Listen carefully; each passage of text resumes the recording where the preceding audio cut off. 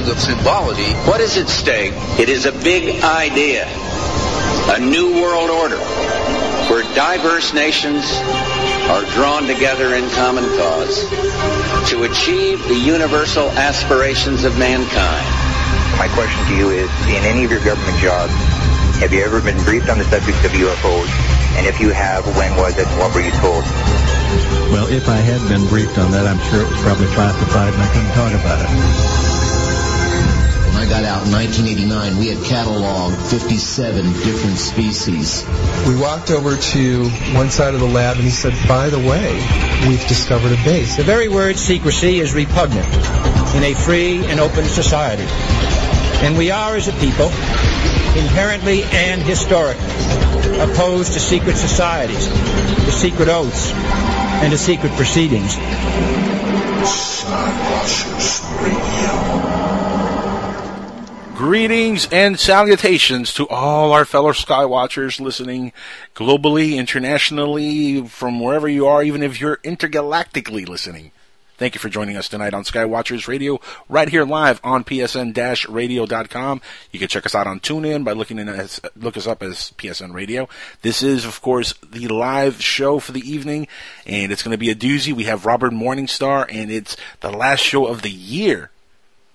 Woohoo! Last show of the year. Woohoo! Yay! Woohoo! Oh, you forgot to introduce us yet. Introduce us first. Well, hold on. I was going to get to that.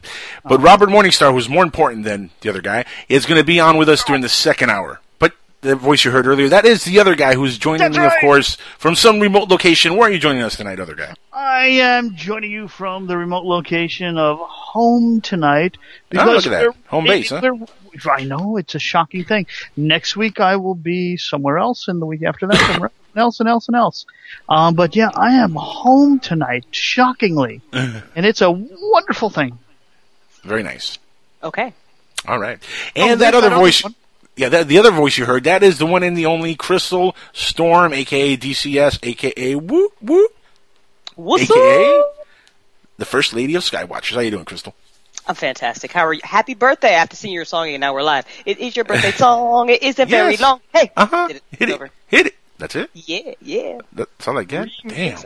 Are you on more? Happy birthday, Mr. Espino. I was hoping for Mr. President, like JFK. I know, I'm sorry. Mr. President of PSN, maybe. But yeah, you are. Okay, so you are the president there of you PSN. Go. There you go. Okay. Take over, other guy. Sing it. Go. Sing it, other guy. Come on. Happy birthday. Okay, stop. Just stop. Yeah, no, Moving on. Wow, you're tone deaf, dude. Completely. I could give you the Swedish chef version. Don't do that either. No. Oh my gosh. So everybody, reminder, our hashtag, if you're following us on Twitter, is hashtag BatSquatch, and you can hang out with us in the chat room. I'm Pookie Darling. I'm not changing my name because I don't have to. That is an awesome name. I'm going to not say what my name is, but I know. Pookie Darling knows what mine is. Shout out to UFO Not, who's hanging out in the chat room with us. Yes, indeedy. I'm going to get in the chat room in a minute here. So you're Pookie, what? Pookie Lips? I'm Pookie Darling. Pookie Darling. Why is there a Pookie Lips there too? No, there was Wuggy Lips. They left. I'm very sad. That is a sad occasion. Yeah. Mm-hmm. Aww. So, Alan, what's your name in the chat room? You don't want me to say it on the air. Why not? You don't, because he's a 5-year-old boy. That's why. Come on, really that bad? Oh yeah, yeah. Yeah, I told you. It fits well. It fits well. It really does fit well. Doesn't it fit well? Perfectly well. Yeah, it does. Yes, it's true. My name on. No, don't even say it. You're tempted and you want to. Don't do it. I can change the name. Let's just say it's Richard Fitzwell. It's That's right. And that Richard's a hell of a dick. I know. That was clever. Well done. Thank you. So, did you do anything special for your birthday? Well, I got a little inebriated earlier on. That's why the intro was a little off. And that's why you're still having the giggles. But I changed my name to something even better. How about that? What is that even? Harry Fitzwell. Well, that's just weird. No. Harry. that's kind of funny. Harry Ballerina? What the hell are you? No, man? Harry Balzania. Oh, Balzania? He's Italian. It's an Italian. Wow. Balzania. You're having way too much fun with the chat. By the way, if you guys want to join the chat and get your own goofy name, go to psn-radio.com and /listen-chat-live, and we'll take you right to the chat room. Or if you go to the front page and you scroll down just a little bit, you'll see the little tab that says chat. It's very big. I don't know how people miss it. It's incredible. People ask me all the time, "Where's your chat room?" And I'm like, "Are you blind? Do you not know how to navigate the damn website? It's just it's a big banner. It says chat. What do you think that? What do you think that takes you to? What? Narnia. Yeah, like Narnia, right? Yeah, exactly. Takes Narnia. It does. You mean it doesn't take us to Dantoonie? It might. Wow, it might actually. Yeah. Yeah, that's where it takes us. That was horrible. Yeah, that was pretty bad. That was so Well, just remember one thing, folks. It has come out that Snoke, Darth Master Snoke. Are we going to do spoilers now? Wait. Hang on. Hold on. Spoilers. Spoilers. Yes. Before the chat room explodes on us again. Yes, massive spoilers here, dude. I know where you're going with that. That's not a spoiler that he's been around for 1,000 years. Yes, because I know where you're going with it. Well, maybe. The wise. But that's all I'm saying is he's been around for 1,000 years, so we don't know where that's going. But anyway. So have you seen it again? Yes, I got a copy of it here. Yeah. No, man, in theaters, man. Just stop bootlegging that. I saw it twice in theaters. I paid for it twice, and you know what? I kind of want to go see it again. Really I've seen it in 2D. I have to go see it in 3D. I saw it in 2D and 3D. I did both. Did you see the Star Destroyer, the scene, when it's coming right at you? Yeah, that was cool. Didn't that just blow your mind? Because it just blew my mind. It was so cool. So cool. I know. So we have to see. Okay, see, already in the chat room, no! So we can't talk about it anymore. But it's amazing, and you guys need to go watch it. By the way, Women in Hoodies, my show, Sunday, we're back, beginning of the year, talking about cool bleep. There you go. There you go. Oh, that's right. Now, we can't say the good words. My thing here is people are still like, complaining when spoilers are being said, but it's already like 12, 13 days out. This movie, you should have seen it by now, Jesse. Like it's 2 weeks after. Really? Okay, it's 2 weeks. That's a weekend. Over $1 billion. I get it. I know you guys are working. You've been with your family. Blah blah blah blah blah blah blah blah. No. Here's the thing. My family, everybody else took a back seat when Star Wars came out. I was like, I'm sorry, everybody. I made my mom go with me. I was like, I bought tickets. We're going. She's like, cool. I'm working from home on Friday. I'm like, cool. We're going to see it. I don't even care. Like, you don't have a choice. You're going. Like, deal with it. We're going. Da-da. Pretty much. That's pretty much how it went down. Well, I'm going to probably end up going again this weekend. I have the next couple of days off, and I'm off on Sunday, so I'm going to have some time to go down to the theater and watch it again. I tell you what, the movie is awesome, and there's something that came to me in the last couple of days, and I formed a theory. Okay. Okay. Okay. There's not a spoiler. It's not a rumor. Theory? Okay. Cool. All right. Well, if it turns out to be true, then it won't be spoiler free. It'll be an actual spoiler. Okay, got you. Okay. But we got 2 years. Just a theory. There's no true knowledge. Right. There's no true knowledge. There's not being posted anywhere. There's just my theory on something that just it hit me as I was thinking about the movie a couple of days ago, and I was talking to a couple of friends on the round table. Actually, we were talking about it, and I came with a theory because you know how everybody's assuming already that Rey's Luke's daughter. Right. That might have been a spoiler. That's what everybody's assuming at this point. Everybody who's seen the movie anyway. Right. My theory is that she's not Luke's daughter. She's actually Obi-Wan Kenobi's daughter. I mean, granddaughter. Ooh, which mean Obi-Wan Kenobi. I have read that. I don't know, only because Obi-Wan Kenobi was such a rigid Jedi. I'm not sure that he would have broken his vows to go. Yeah, but here's the thing. The Jedi Order was done. Hold on. Have you actually gotten around to reading the theory that Obi-Wan and Padme hooked up as well, too, besides Anakin? Wow, no. What? No, but that doesn't jive. Yeah, if you think about it, no. She would have died right after she had the twins. How does that there's no way. It's impossible. Because she was hooking up with him while he was on Coruscant. No. Think about it. When Padme's life was in danger, Obi-Wan jumped first into the scene. Because they had known each other for years, man. They were friends. But he's not even that kind of a friend. But even if she had thrown herself in. First of all, hold on. First of all, other guy. Hold on, other guy. First of all, like it was said earlier, he was a very straight Jedi. I mean, this guy would not bend the rules. I mean, he was focused on being a Jedi. So hold on, yeah, but the Jedi code was he could not fall in love. He could not bed with a woman. Now, many years. Hold on, but after the Empire it takes over, and he goes into hiding in Tatooine. Who's not to say that he didn't go around and got a little piece of ass? Let's be honest. He went to the cantina more than once. Okay? You know what I'm saying? He's due. The poor man fought in the Clone Wars, for crying out loud. He's due for some ass. He got his Twi'lek on. Now here's my theory, and this is a theory this is my theory, not just that she's his granddaughter, but my theory is that one scene where you see the ship leaving in the movie. Well, I don't want to spoil it too much, but you see her as a little kid. Remember that scene? Mm-hmm. Yeah. Right. My theory is that that's Obi-Wan's son who's leaving her there, and he's also a trained Jedi, and he's trained by Luke. And I think that he contacted Luke after everything happened after Return of the Jedi, and he was one of the first that he trained. And I think we're going to find out later what happened to him. My theory will be that it's kind of like flipping the original trilogy, in a sense, where now Luke is going to be the one telling her about her father. Interesting. And what backs up my theory is she has a accent very similar to Obi-Wan's. She does. I have read that. Right. She dresses like Obi-Wan's. Right. Why didn't they make her lose the accent? They made John Boyega lose the accent. True. True. So that's kind of my little working theory. We have 2 years to find out what's going on. We'll find out. I'm so sad. I'm like, oh my god, it's going to take so long.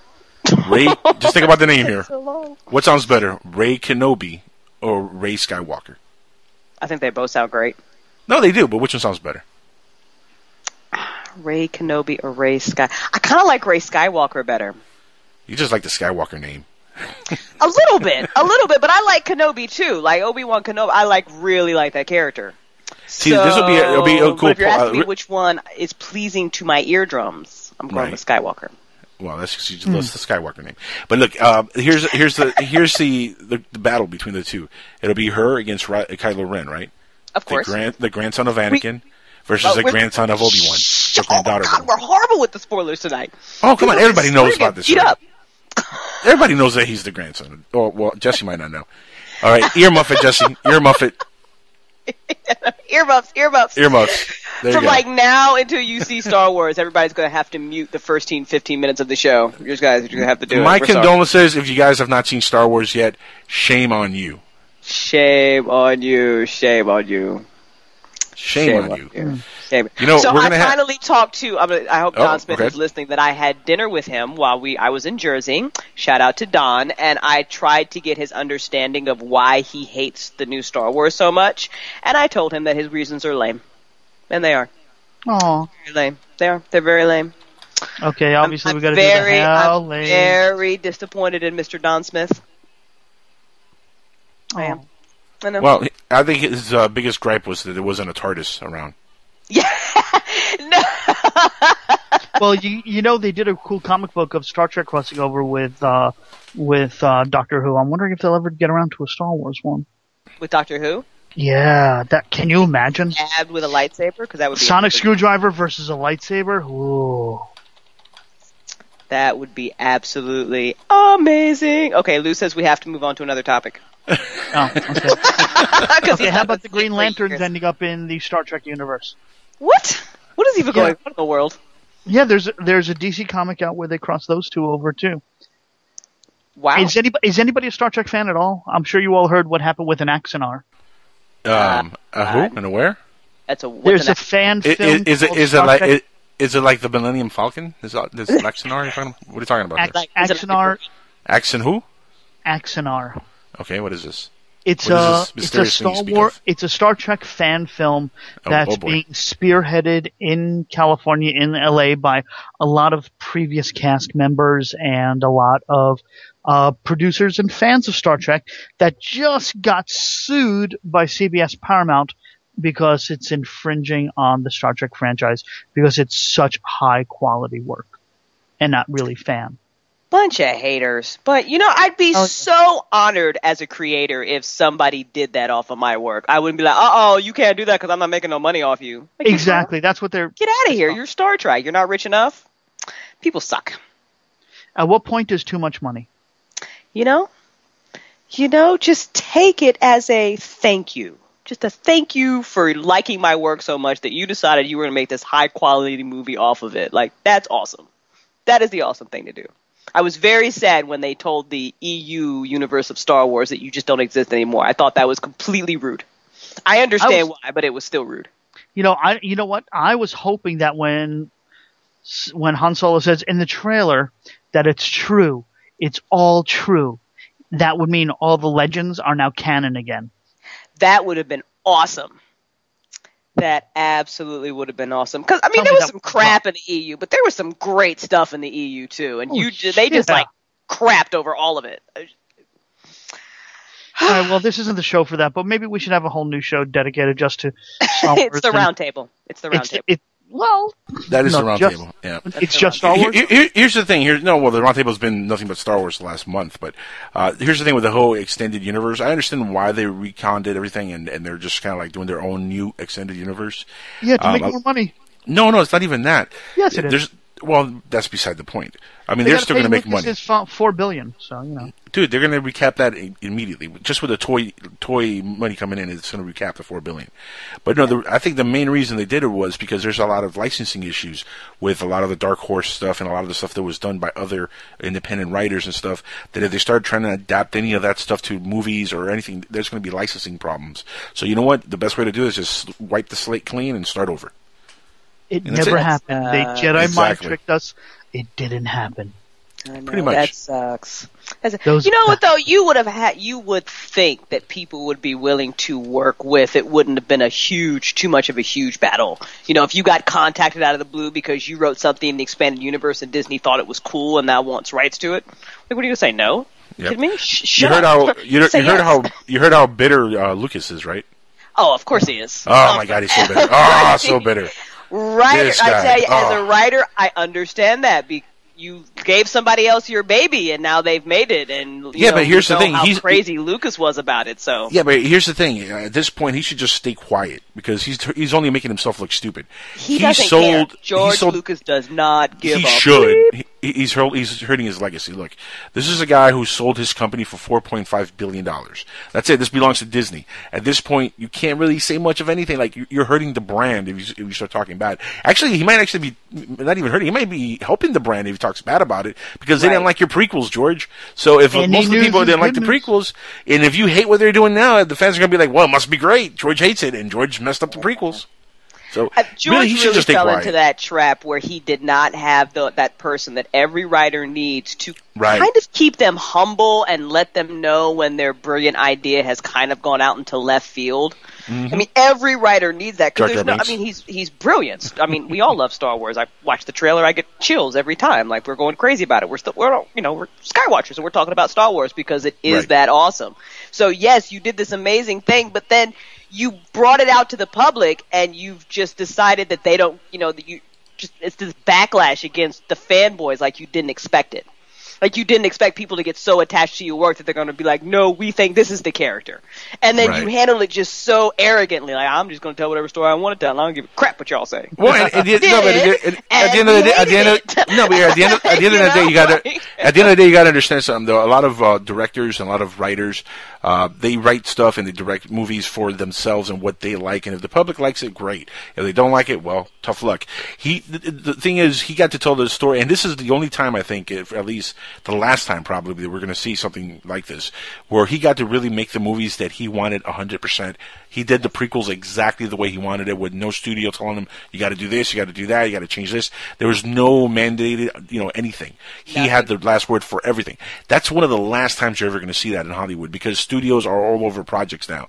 And the new Star Wars movie, well, it does and it doesn't at the same time, because look, for example, there is absolutely no way on God's green earth that Disney was going to allow J.J. Abrams or anybody to direct a bad Star Wars Episode 7. It was just not going to, it was not going to be allowed, because they have so much banking on this movie. So their job is to be all on top of the directors, make sure that they're getting the job done properly, look at the dailies, make sure that what they're shooting is actually proper with the canon, and they have their people all on top of these things, because they have to. This is a huge property that can net them billions and billions and billions of dollars.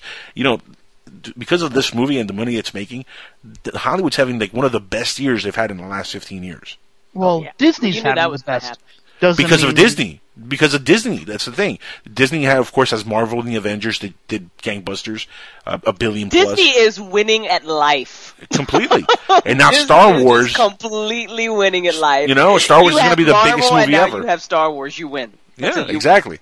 Done. It's a done deal. And then, of course, you had Jurassic World that came out this year. You got 3 big blockbuster movies that came out this year. Huge $1 billion plus. You don't get that every year. You know what I mean? That's true. Anyway. I was meh about Jurassic World. It was fun. It was okay. Yeah. Chris Pratt was good in it, but it was very just okay. Chris Pratt. I have such a crush on him. He's so cute. I just want to pinch his cheeks. Oh, his beard. I'm gonna send him a letter and make sure he hears he said that. I think he's married. It don't matter. Poor Shane. What's his wife got to do with you? Do what? What's his wife got to do with you? You remember that song? What's your girl? What's your wife got to do with me? What's your man got to do with me? I don't need that drama in my life. I don't need that bad karma. I'm good. I will admire his pictures. There you go. Silently. Now, here's a person who does not need bad karma in her life, and somebody who always brings a lot of insight, wisdom, comedy, and laughter. And if she picks up the Skype, some news, perhaps, maybe not. We're talking about Nancy Burns. I know. That would have been an amazing lead-in if she would have picked up earlier. But there you go. Nancy Burns is on for the Nancy Burns Experience right here on Skywatchers Radio. What's up, Nancy? Nancy! I'm so excited. Happy birthday to you. Thank you. I turned 24 today. Woohoo! The youngest man in the world. Yes. He lies. He lies. He doesn't do it well, but he lies. He lies. Okay, I'm 23. Okay, there you go. Yeah. December 30th. December 30th. Bullshit. I'm sorry, was that our outside voices? You know who shares, by the way, you know who shares a birthday with me today, right? Who that? Nobody wants to take, I'll let you take a guess. And I'll give you a hint. He used to have his talents in South Beach. His talents in South Beach. Yeah. Don Johnson. Gotta get this. No, what? Different generation. What? All right, this guy took his talents to South Beach for 4 years and then left. Don Johnson was supposedly, he's the father of Dakota Johnson. Mm-hmm. It's not a Don Johnson thing. It's not Don Johnson. No. He sounds very upset that we don't know. It's if amazing I Google it, will I find out? How could you not know this? I feel like I'm failing at life. Coming up. I'm not even going to say it. If anybody out there knows who I'm talking about here, call in 786-245-8127 and school these folks here because somebody out there has to know the answer to this. I've got no clue. I'll buy a vowel. All right, I'll give you another hint, and I'll expand on the hint. He came from somewhere else, took his talents to South Beach, was here for 4 years, then he went back home. Elian Gonzalez! Yeah, it's not Castro. Jesus Christ. Jesus. South Beach. Age Christ. Inigo Montoya. No. I don't think you'll know what that means. All right, I think I'm getting trolled here, everybody. I think that's what's going on here. I don't think you'll know what that means. Prepare to die. I got nothing. Sorry. Wow. All right, I'm not going to say it. I'm going to let you guys call in. 786-245-8127. No, it's not Sean Hannity, Danny. Now that we're just on the PSN network, hopefully we have enough listeners to call in. Yeah, hopefully. We've got plenty. There's lots of people in this chat room, like Thread Killer. I don't even know, but you're awesome. Walba Thread Killer, okay. I know. Yeah, you would like DM gossip, by the way. Okay, now I just want to say a negative thing. Got to say a negative thing because I cannot get into the chat on from the Macintosh universe. I guarantee you, the new Macintosh is cutting out. You have no Macintosh people in chat. I bet you. Apple Macintosh, and so you're gonna. We'd have to ask somebody ask that. I don't know. Well, actually, we're going to get a new chat room in place. No, it's not Jackie Gleason, Lou. Jesus, Jackie Gleason. Anyway, no, we're working on getting a new chat room. In fact, our producer Danny is involved in the. He's working on Danny. Yeah. Okay, good. What's up, Danny? Shout outs to Danny, and shout outs to Keith Rowland from Dark Matter Digital. What's up, Keith? Keith wished you a happy birthday. Shout out to Keith is interesting because I've got a friend of mine who's actually trying to listen to the show on PSN on Dark Matters, and they're running a repeat of us instead of running us live. Well, that's because that's what happens, right? That's why they need to listen to us on PSN. If they get us live. PSN-radio.com. But look, we do have a couple callers. I'm going to get to you guys individually, so please stay on the line. Callers. You see 786, you're live on the air first. Go ahead. You want to answer that question that I was posing earlier? Yeah, this is Robert. The answer is LeBron James, of course. There you go. There you go. Happy birthday to my uncle, Angel. We're geeks. We don't watch sports. That's whoa. That's so sad. Calm down. That is so sad. Well, did your uncle take you to see Star Wars? That's what I want to know. Yes, he did. That's a good uncle. Good uncle. Yeah. And how was the experience, nephew? It was a great movie. Decent. Great movie. The Force is strong with this one. Mm-hmm. One day he will be a Jedi. Fantastic. What was your favorite part of Star Wars there, nephew? No spoilers. Oh, no spoilers? No spoilers. No spoilers. Now, yeah. And let me add, go ahead. I want to add something. Probably Rey using the Force in a certain way to retrieve a certain weapon. That was horrible. That was a great scene. That was a great scene. Oh, that was a great scene, though. And then everybody dies. There's it was so awesome. many people that have not seen this movie. What is going on? Well, I found something for you guys. Better than spoilers. 20 deleted scenes that were cut from the final film. Give it to me right now. Yeah, I'll put it right in the chat. It's called descriptions. It's nice photos of the deleted scenes, but this is a thing called slashfilm.com. I've heard of Slash Films. These things, Nancy. Yep. You are awesome. I know. I brought it. I bring it as a birthday present. Do not come empty-handed here. And I brought you to page 3 where there's a really super photograph of something weird. Unkar Plut. I see that. Yep, I see that. Plut. Yep. Yeah. That's page Unkar 3. Plut. You know who Unkar Plut is? Who played that character? Do you guys know or no? It says so, I believe. It says Yes, Simon Pegg. But I can't remember his name because I'm horrible with names. Well, he's the character that Rey goes to in the movie, and she's trying to barter I know with. Who that is. Okay. Why would they take such a big actor and cover him with so much makeup? Because he was in Star Trek. Fanboy. He was in Star Trek. They don't want to carry over the actors because that's blasphemy, Nancy. Did you know Daniel Craig was in it also? Mr. Bond himself? Yeah, he plays a stormtrooper. Yep. Again, guys, we're getting yelled at in the chat room. One of our longtime listeners, by the way, a DM talker and a lover of Skywatchers from a long time back, has not been able to get to the theater yet for a really good reason. So no more spoilers. What is a really good reason? Her really good reason is, I don't know if I should, her really good reason is that she needs to get a van to take her to the theater because she's disabled. Oh, that is an excellent reason. I told you that's a good reason, so we have to. Yeah, that's a good reason. Medicare, medical transport. You got to get your popcorn in order to live. Well, then do not put the link up on Facebook because the deleted scenes do contain spoilers. I hear spoilers. And I could read them all, and it's okay, whatevs. I'm not getting it, but I did also read though about Carrie Fisher's reaction to she didn't age as well as everybody else, according to Carrie Fisher.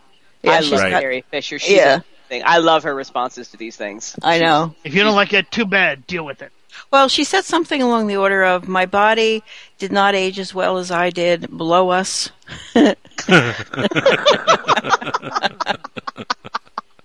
She's awesome. And honestly, she doesn't look for her age and all and the amount of alcohol and drugs and cigarettes she's consumed. She doesn't look bad at all in the movie for not look bad considering. At all. Her response as well too, that everybody who was tripping because they said that Princess, how am I going to show my daughter wearing that Princess Leia outfit and the blah blah blah. She was basically like, you tell your daughter this slug put me in this outfit and then I choked him and took it off. That's right. They asked her how she got the role, and she said, "I slept with some nerd. I assume it was George, but I can't remember." Really? Yeah. No, she's very candid. You know what piece of advice she gave Rey and the new actors? Mostly Rey because she's the main female. It was the most beautiful piece of advice.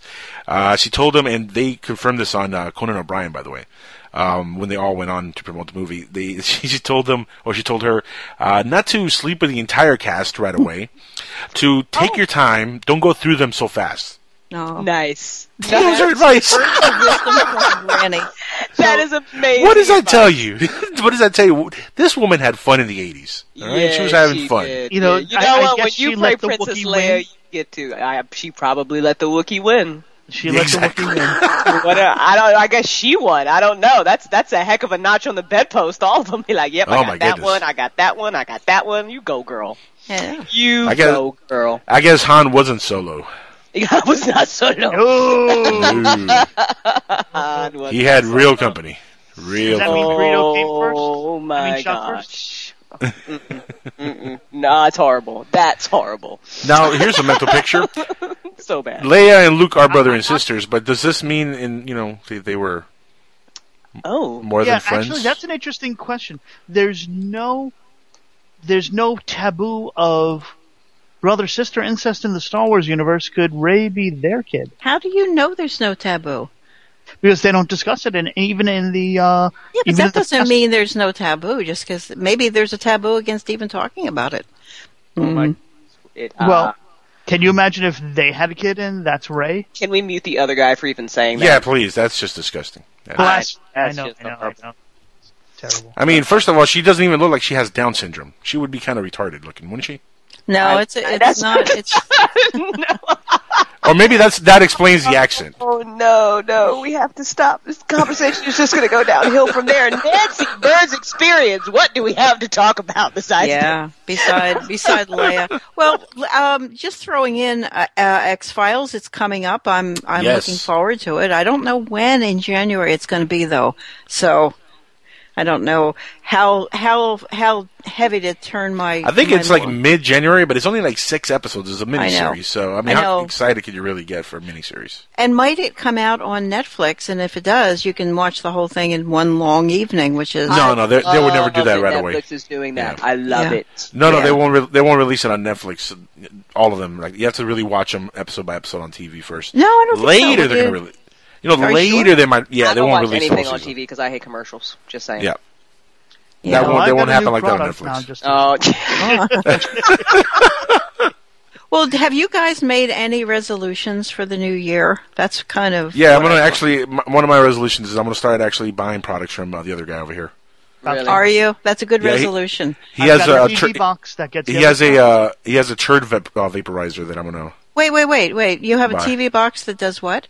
That gets you 16,000 channels, and every single movie you can think of back to 1930, and every single TV show with every single What is your TV box called?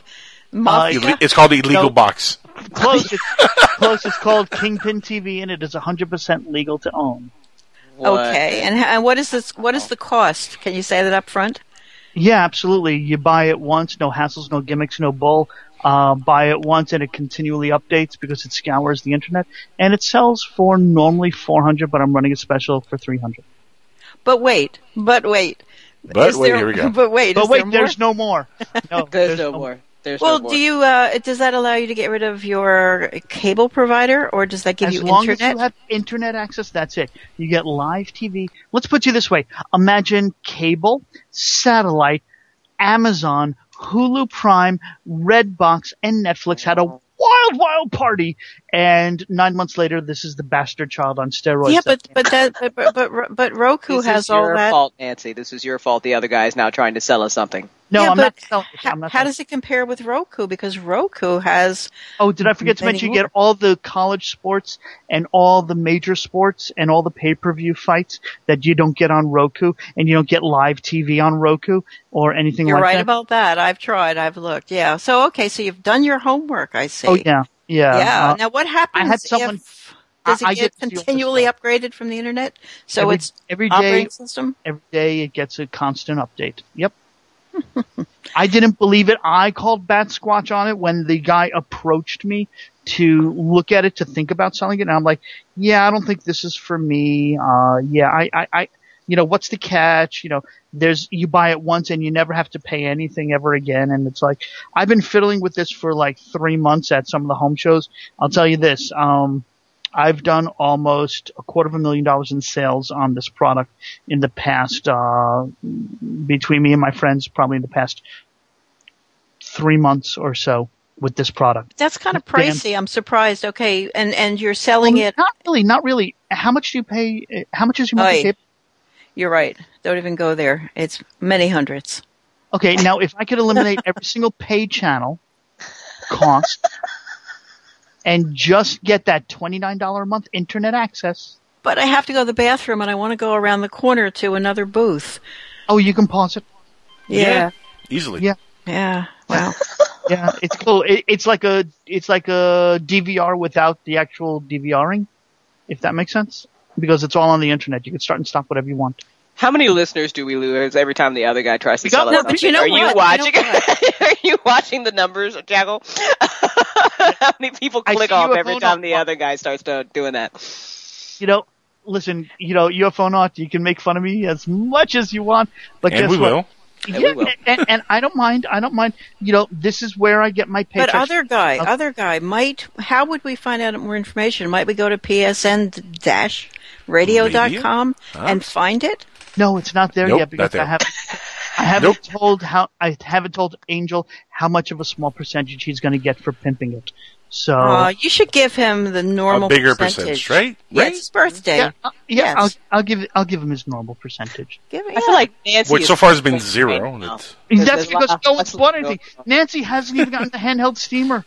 I know. Yeah. I know. But we're very poor. That's a tougher. Yeah, but that's a tougher sale though. The handheld. No. I love cleaning things, and I would love it. But we are truly and 100% poor. We are so poor right now. But we won't. Are you? How poor are you? I made every single present this year from items I had on hand. So you can imagine, except for the cookie. The cookies were fresh. They came. I did not make the. I didn't dumpster dive the ingredients or anything like that. That would be. Oh, they were good. They were good. Oh, so good. But everything else was made from stuff on hand. I made pine pillows for all of my family from the Christmas tree pine needles from the year before. That is poor. Okay, that's pretty poor. That is really poor. That is poor. But you know what? That's a very creative gift, and probably appreciated a lot more than some crap that you would buy in Walmart. But it's so much more fun to go to Walmart and buy crap and just Amazon. Walmart. I know. Amazon. It's fun to go to Walmart and watch the scary people in it. I will never give Walmart a dime. No. The other guy's onto something here. The other guy's onto something. Walmart watching. Oh my God, it's so fun. Yep. I especially love a depressing viewpoint on humanity. I'd rather people watch Jackson Square and it's in New Orleans. And it's hilarious. That's fun. People watching on Bourbon Street. It's fun. But I've seen people walking around. I see people walking around. Idiot. I see people walking around Walmart eating chicken, like just eating drumsticks. Just eating. Yeah, but at least it's cooked. I never said it was cooked, Nancy. I'm just saying they're eating chicken. Now I'll tell you. Here's something. Might or not be cooked. I'm not sure. Nancy, next year, if you're still as poor, but hopefully you won't be, I'll talk to Bill about that. What you can do is I have my girlfriend and her kids and me, we actually just, for stocking stuffers, just go to the dollar store and everybody picks out like one item from the dollar store for each person's stocking. And it really is a cool thing. Oh, I was going to definitely mention the dollar store, but now, sadly, many of them are turning into the under $5 store. Can you imagine how sad this is for poor people? Yeah, the dollar store was just, you could clear your mind when you went inside because you knew. You didn't have to think. If you had $10, you might be able to buy 8 or 9 things, right? Right. By the way, guys, we're joined by Chris J. Brown. Mr. Brown, how you doing, sir? Chris Brown. Hello. Happy What's birthday, up, Swag? Angel. Thank you, sir. Thank you very much. What up, player? Other guy. What's up, Well, are we going to do predictions? Let's do predictions we can start with Chris. Oh, there you go. We got 20 minutes. We can do predictions. Will pot be legal in your state? It already is. It already is. So that's lucky. So let it be. Let the prediction be legal at all the other states. Yeah. Starting off a sweeping moment. Yeah. Well, the federal government itself decriminalized it actually last week. Yes. Now it's up to each individual state. Well, they didn't decriminalize it. They said they will not attack states anymore for upholding medical. They've taken it off of. Have they taken it off of Schedule 1? Yes. Mm-hmm. Yep. And that our little friend Bernie Sanders who did that, I think? I don't know who did that. I know it was stuck in some bill that got passed right before Christmas. That's a great Christmas gift. It's a beginning. I want there to be a store on every corner, a pot in every chicken. That would be that'd be great. Hell yeah. Yep. Did you hear in Colorado the amount of UFO sightings goes up 300%? 400%. Are you kidding me? 400%. Did you guys hear that in Colorado the economy is booming so much because of the pot, that's in circulation? Oh, yeah. It's booming so much, and there's so much money to go around that they're thinking about actually giving money back to the community. Think about that. They should. Think about That's amazing. That is amazing. Just think about that if that was nationwide all over the U.S. Well, we'd solve the deficit real quick.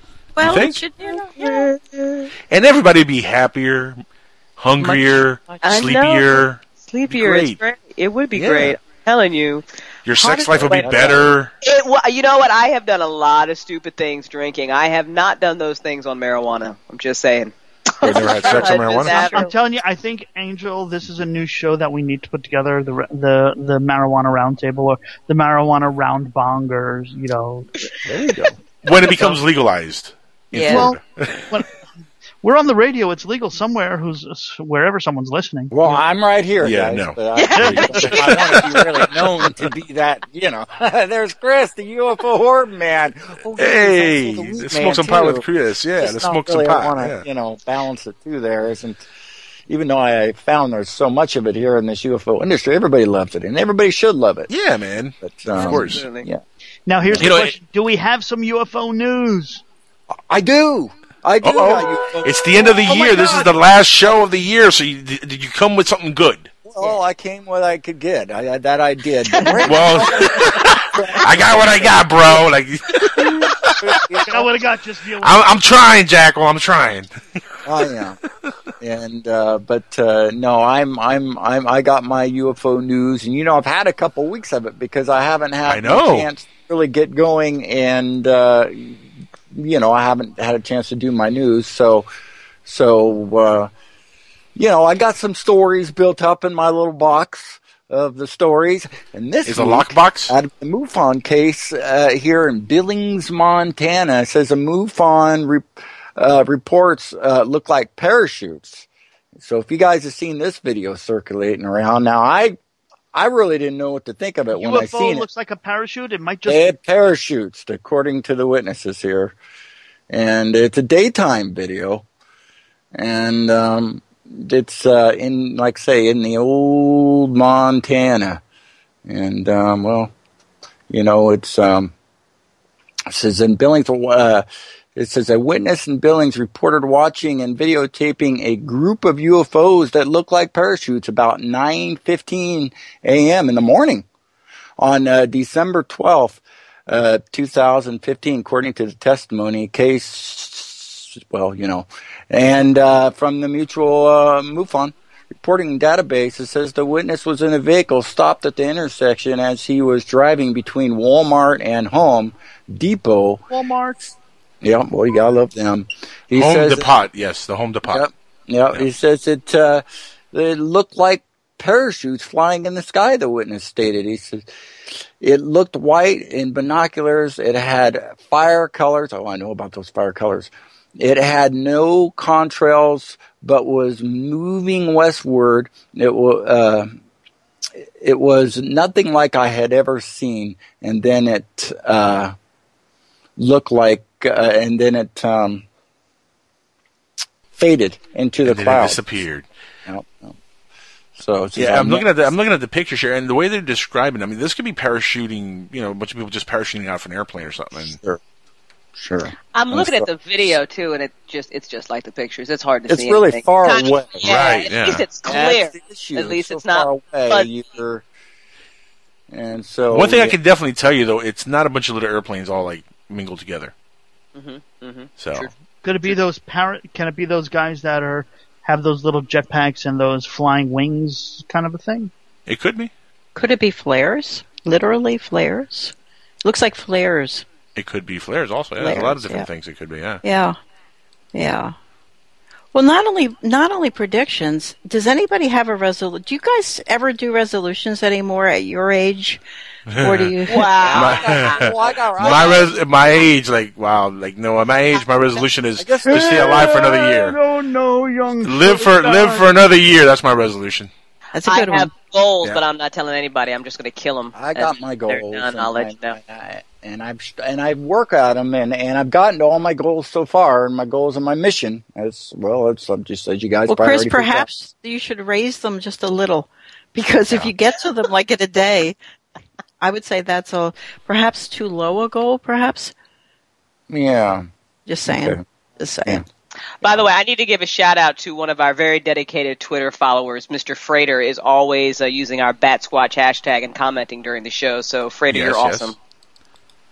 You are. Yeah, and you know, I just got a private message from one of the bell gabbers, and I'll keep it secret because I'm sure he or she does not want to be known for this, but this person just laid on me speaking of Chris, such an amazing set of experiences and things that he or she has seen that we're going to definitely talk about it in the new year. I think we found another real experiencer who has seen and done amazing things.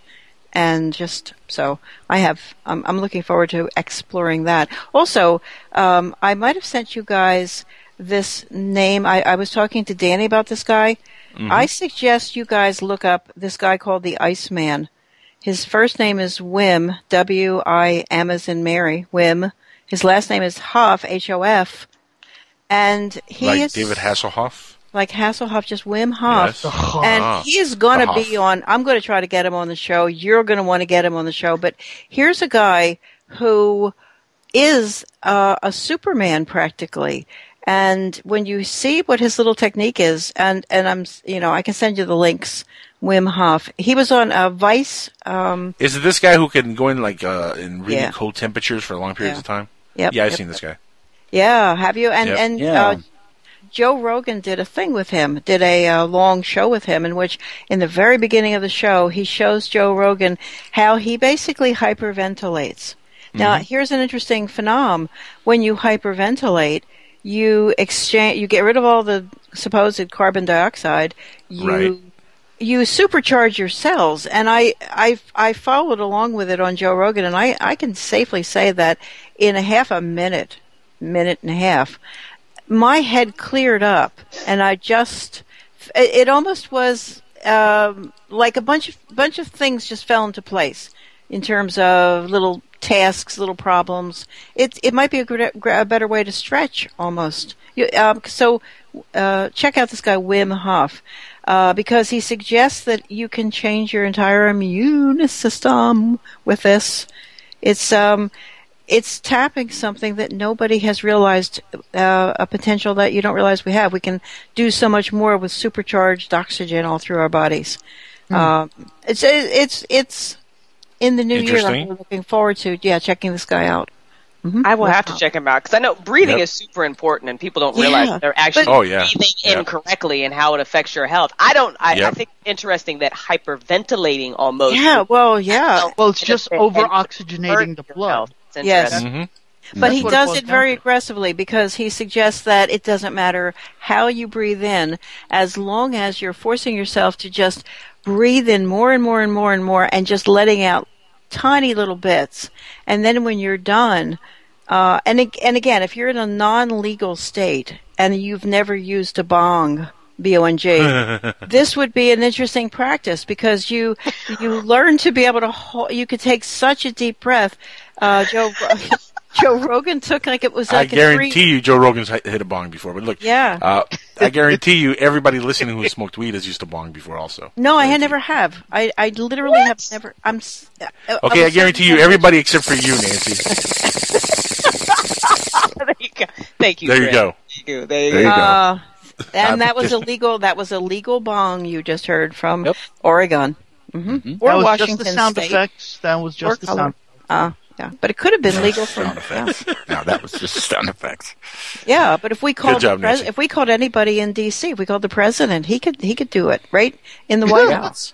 Legally. Well, you don't think it happens already? I'm pretty sure he does. Yeah.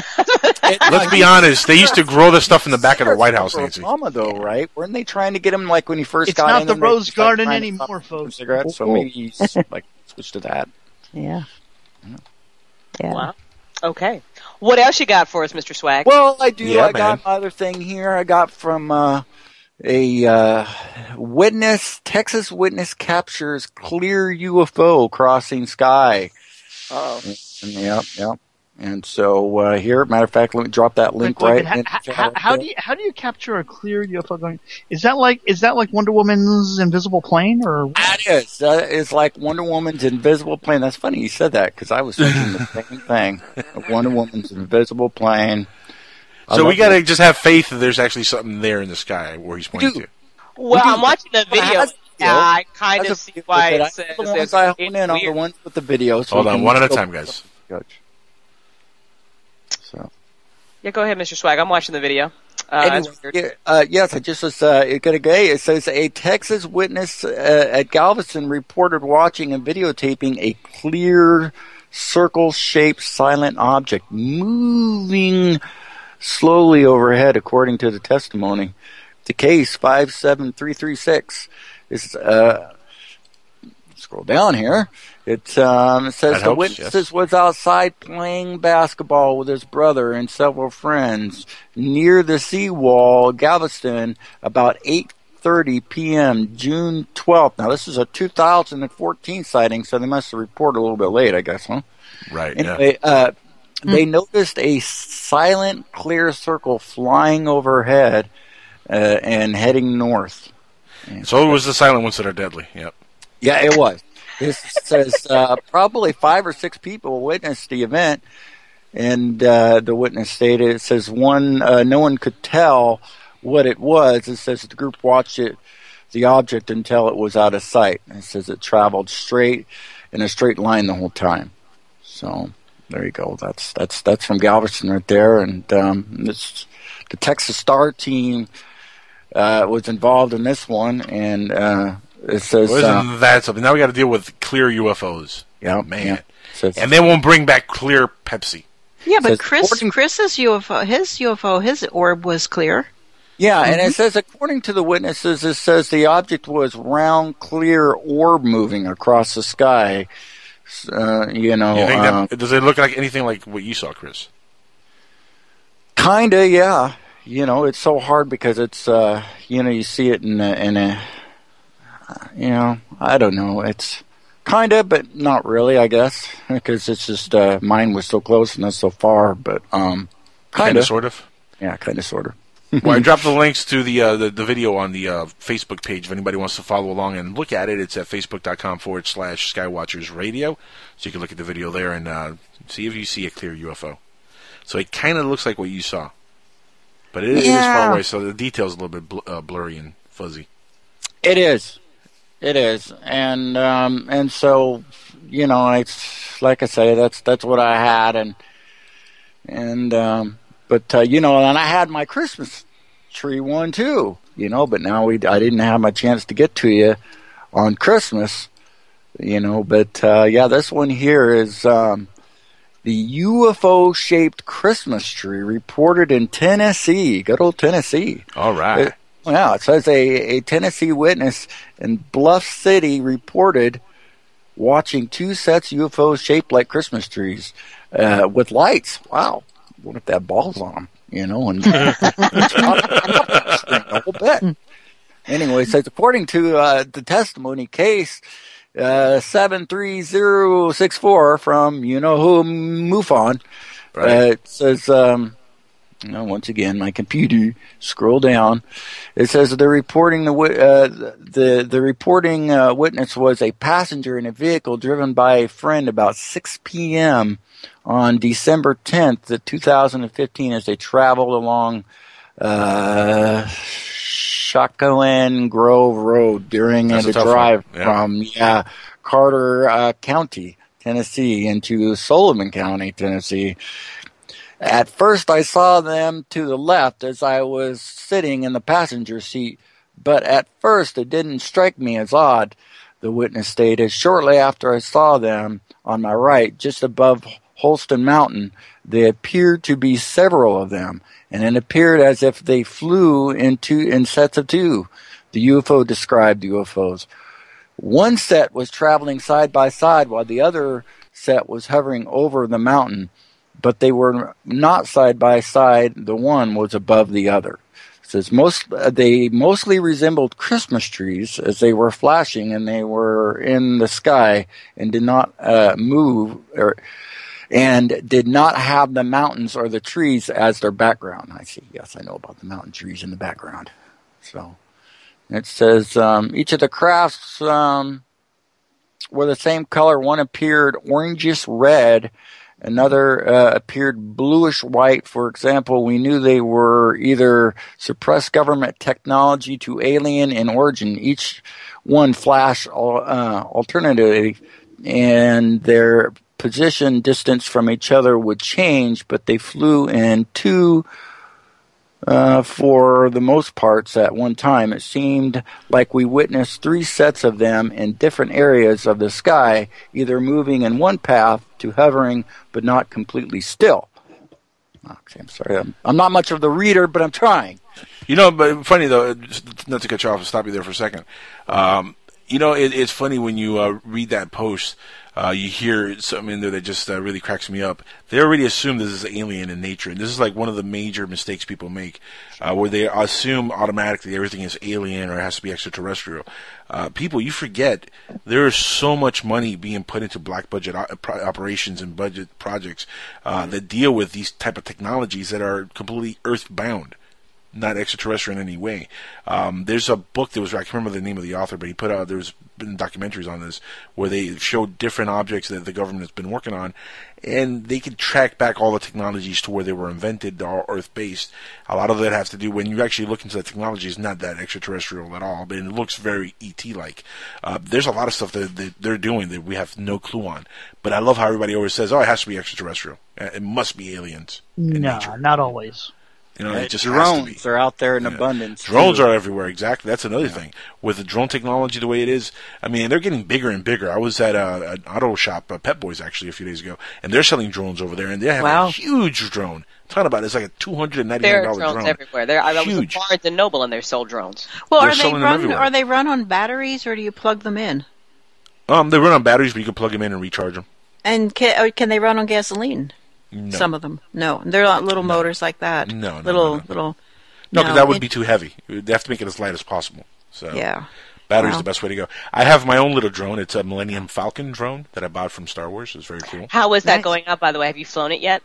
I've tried to fly it a few times, and it keeps crashing. It's not working for me. Well, you should have gotten the X-Wing fighter, perhaps. I am actually going to look into that one. That one and the one with the Stormtrooper on the scooter bike. I like the one on Halloween time with the witch. That's exactly where I was going, Chris. The only reason I know about X-Wing fighters is the year I convinced both of my kids to go as bags of dog food because they were very what?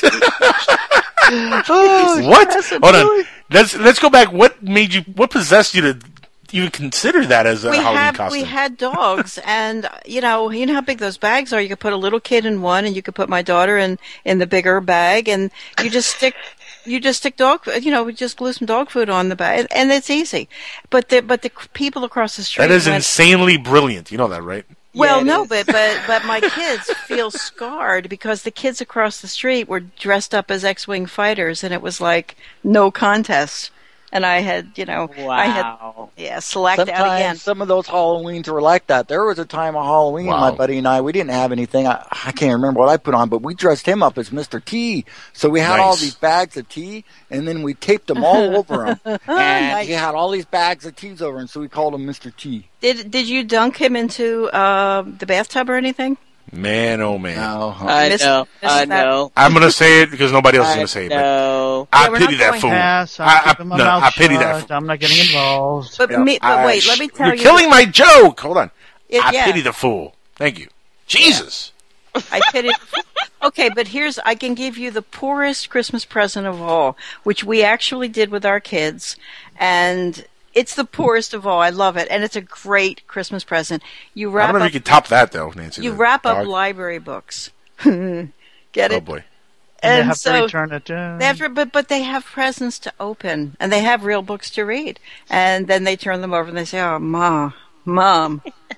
So, yeah. But my kids grew up without tons of... and we're writers by profession. At the very end of the day, we're writers. And Crystal knows, writers, sometimes you get some money in, sometimes you do not. And you move it along. You just keep working. And this year, anyway. Oh, sigh. Oh, and listen, Frater, Crystal, you were talking about Frater F-Disc? Frater? Yes. Twitter? Yes. Well, he said, and I was just answering him, he said it's a process of oxygenating the blood and raising the Kundalini. He was talking about the Iceman. That's interesting. I'm definitely have to look into Iceman. Yes. Guys, we're out of time, and we're over time, actually. We got to go on break and get Robert Morningstar on the line, who's going to join us. So stick around. This is Skywatchers Radio on psn-radio.com live, and hopefully one day we'll be live again on Dark Matter. We'll see. Maybe. Hopefully. Hey, Keith. Shout out to Keith. We'll be back in about 2, maybe 3 minutes. Stick around. This is Skywatchers. Robert Morningstar's next.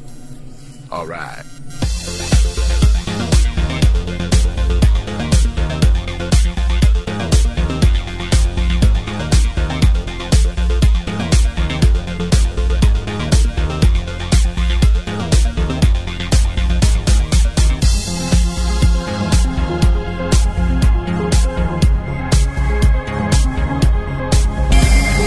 Team of professional consultants behind your home or business computer with Key Information Solutions, providing solutions to your internet and computing needs while keeping you on the cutting edge of technology. Preventative maintenance and networking support, hardware and custom-built computers. Let Key Information Solutions be your personal tech staff for your home or office with affordable hourly, monthly, or annual rates to fit anyone's budget. Call Key Information Solutions now. 954-973-3374. That's 954-973-3374. Or visit keyinformation.com.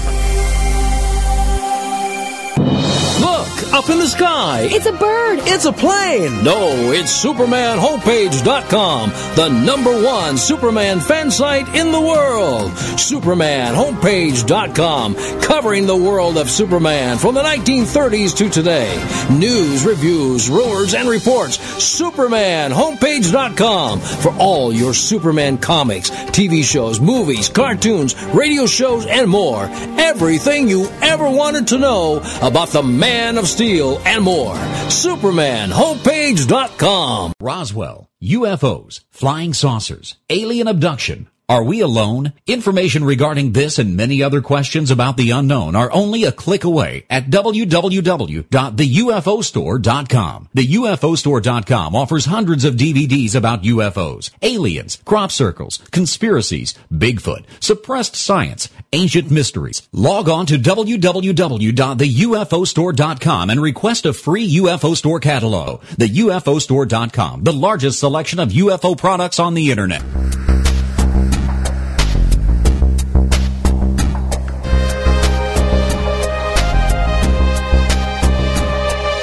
All right, everybody, we're back live on Skywatchers Radio with the man of the hour, the one, the only, Mr. Robert Morningstar. How you doing, my friend? Welcome back to the show. I'm very happy to be here with you on your birthday of all days, and pre-New Year's Eve. It's a good time to reflect on this amazing year. You know, it's funny, when I was putting the show together for the last show of the year, I was going through a few names of, guests that I wanted to have on, and I circled your name first, and I was like, I got to have Robert on for the last show of the year. He's, Robert, you're literally one of the, favorite guests on the show here for us. We love having you on. You always bring, nothing but amazing information. And in fact, tonight we are extended for 3 hours because, people requested it, and we're going to have you on for the remainder of the show from this point on, because we can never have enough Robert Morningstar. Thank you. You're very kind. But it's all up to the host. I have a good host, then I have a good show. No, you make the host better. You're like the LeBron James. You make the rest of the team better. Thank you. Now, it's been a while since you've been on the show. I do appreciate it because that is the single greatest reward, is the appreciation from people who thank me for what I do and what I've done, and I'll continue to do it. It's a way of life. It is. And thank you for the birthday wishes, by the way. Thank you so much for that earlier. Before we go any farther. That was nice of you. I want to sing you happy birthday. So here it goes. Oh, boy, here we go. Happy birthday to you. Happy birthday to you. Me? Happy birthday, dear angel. Happy birthday to you. And many more. Yay! Yay! I always say happy birthday for my friends. I've gone teary-eyed only twice this year when it had nothing to do with anything family-related, and this was that second time. Oh, that was so nice. Thank you so much, my friend. Folks. First time wasn't Star Wars. I gotta, be honest. Yeah. True. I cried like a baby. As soon as that music in the scroll started. That's it. I was tearing up. I was like a little kid. I was like, I'm back to the 80s. It's so good. But, Robert, you haven't been here in a while. A lot has happened. Star Wars is up. A lot has happened. And I know you've been working busy on a bunch of stuff. And, my birthday aside, even though I know that's a very important topic for everybody to talk about for hours and hours and hours, I'd rather get into some really good stuff with you because, honestly, you always bring some of, the most insightful information to the show. And you were telling us about something during the break here that I really wanted to get to. You want to lead off with that? Because I'm happy that's to very say cool. That UFO Digest is back online. We've been knocked off the internet 4 times this year. Mm-hmm. And regardless, we always come back.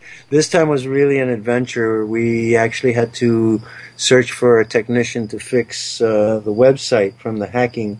Wow. And we got help from Vietnam. We had a technician named Tran who fixed our problems and got us back on just in time for a Christmas edition, which was Jeff Krause's article. It's called The Historic Laguna Lake Theremin UFO.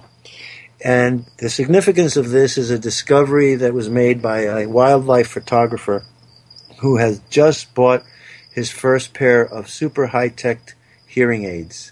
This is a very significant discovery. The wildlife photographer was shooting birds in the wild, and he was shooting on an automatic motor drive camera, shooting 5 pictures at a time.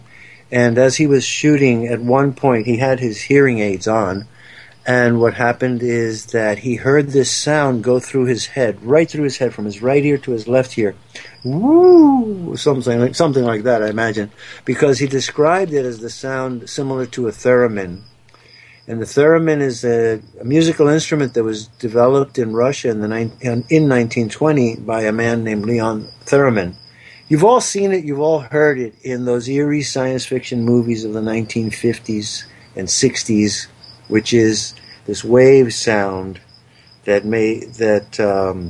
it amplifies the sound and also varies the frequency. You don't actually physically touch it. You move your hands through a field in the air, and one hand controls frequency, the other hand controls amplitude. Well, the gentleman discovered that when he looked at the photographs that he had shot, he found one unique photograph that's on the cover of our recent issue, in which he captured a small airplane, a Cessna in the distance, I would say about a mile away, a hawk at close distance, and a UFO. And he recalled that he heard the sound of the UFO as he was shooting that sequence. And we believe now that these high-tech hearing aids, the one that are on Wi-Fi, that you can wear in a theater, and the theater transmits the soundtrack of the movie right to your ear, that they are capable of picking up the sounds of UFOs that you can't hear, or you can't see, but you could hear them. And what about the invisible UFO we were talking about earlier? Yeah, he didn't see it with his own eyes, but he shot a photo of it, and the photo corresponded with the moment when he heard the sound shooting through his head. he said he could feel the sound physically moving right through his head from one side of his head to the other, and it wasn't a short blip. It was, I think 1 second to 2 seconds is a pretty long delay to hear the sound move through your brain. So that was interesting. And we have a bunch of other really good articles in there. There's one by Chris Hawley on the sufferings of people who are afflicted. It's not a very pleasant experience on many levels. The changes that occur mentally, emotionally, psychically often bring a long train of bad luck with them, and depending on how the person is able to deal with it or cope with integrating the experience into their lives. So Chris Hawley's article there. Robert, let me ask you a question about the abduction cases. In your research over the years, I mean, have you come across any abductees that have had nothing but positive experiences with their abductors or the aliens? Yes, there is a whole group of them. They don't like to call themselves abductees. They like to call themselves experiencers. Right. Yes, experiencers, and I respect that. It seems to me that in the abduction experience, how the alien treats you has a lot to do with your own emotional makeup and your disposition. So that if you're aggressive and hostile and violent, they seem to mirror your behavior to you. But they always get their job done. Speaking of abductions, there's a series of books that I'm intrigued with by David Paulides, and one is The Missing 411, which deals with the disappearances of people in national parks, and how. Did we have a guy on one of our shows about that? Angel? You may have had him. Maybe. No, it wasn't David. We haven't had him on. Wasn't David? No, but we did have someone on talking about all the disappearances in national parks. That was months ago, but yeah. Yeah, well, they are covered up. They run a search for 7 to 10 days, and then they just forget about it. And here's the strange part. They should call this the Travis Walton effect. Well, Travis Walton came back. These people don't come back. Well, yeah, you got to point that. That's a really important point. Yep. So, but the point is this: when he's asked for information on the details of how many people, who they were, what were their names, the parks departments, national parks, says that they don't keep any records at all of the people's names, their disappearances, and they refuse to give them up. Now, the same man has written another book about another phenomenon, which is the disappearances of, in particular, men who are disappearing and winding up dead in lakes and rivers. They'll disappear for 3 weeks, and they wind up bobbing in a river in a vertical position, some of them, like a buoy, and but show signs of only having been in the water for 2 or 3 days and having disappeared 3 months before. Another thing is a number of them were on cell phones speaking to people while they were going to meet them at very close distances, and all of a sudden they start saying, "Oh, I think something's wrong. I think something's going to go. The phone is going to go." Then they hear this loud whooshing sound, like wind is blowing, and then the person's disappeared, and they find the cell phone by itself. Sometimes they're now a buoy. Yeah, and then some of them appear out of nowhere in areas that have been searched thoroughly by the search parties. So there is a very strange phenomenon going on there. Some of them have been in Canada. One of them that sticks in my mind is the story of Joseph Grosel, top student and like in a military academy in Canada, disappeared for 3 weeks, and they searched far and wide for him. And finally they found him floating in a river that they had searched over and over and over again. But the deterioration of his body showed that he'd only been in the river, in the water, for 2 days. And a friend of mine named Leanne Jones, she's a private detective in in Vancouver, British Columbia. She's been tracking these cases, mostly men, and she's written a book that she's planning to publish soon. It's called Murder by River. No, yeah, no. Murder by River. I think it's a pretty interesting title. You know, I'm writing down all the names of people we have to talk to next year. Yeah, no kidding. No, I'm serious. You think I'm playing? No, I know you're not. She's quite a good friend and an excellent detective. She's on the job up there. Let me tell you this about Leanne. I told her about an incident that happened in British Columbia at this place called the Cowichan Hospital, where around 1972 a nurse was on night duty, and she walked up into this ward and then went to the window to part the curtains. And when she parted the curtains, there was a UFO hovering not far away and tilted at an angle. And she looked into it, and it had a dome, and there were two men in it. And she was shocked. They looked up at her, she looked up at them, and they seemed to be very busy and concerned with stabilizing this craft because it was tilted at an odd angle. And then they pushed a couple of buttons and moved some levers, and the UFO leveled out. And then they looked at her again. She looked at them. She was mesmerized by it, and it took off. So I mentioned this to her, and she did a re-investigation. And what we found was that there were many people in that area at that time, including the mayor of a local town, the late Jim Quaife, who had seen the UFOs. Another group was in this place called Mill Bay, and they saw a UFO moving across Mill Bay and drawing water up through light. And imagine a shower of water with laser light. Like in a spiral, or just like lifting? Yes, it was spiraling up from the water up into the craft.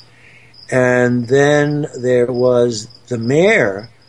The mayor saw the UFO over the power station.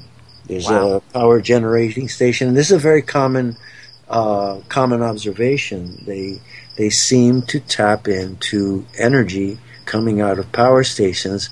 So it gave me the idea that what we may be experiencing is something that I dubbed UFO piracy.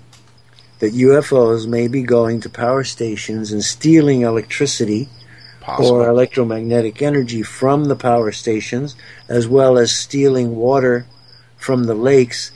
And it occurred to me that it's almost a tax system, an added tax, because, when power companies lose energy, somebody's got to pay for it. And we're paying the bill for the ETs. But wouldn't you think that the way that we get energy is kind of, I don't know, almost caveman to? I mean, you got here in a spaceship, and you need to jack here's the thing. Nuclear plant. That's weird. Yeah, it's weird because I've seen a lot of videos recently of the Soho imaging the sun, and there's been so much activity with UFOs flying around. There's one that's like 3-ring UFO that just spiraled right into it, and the actual sun.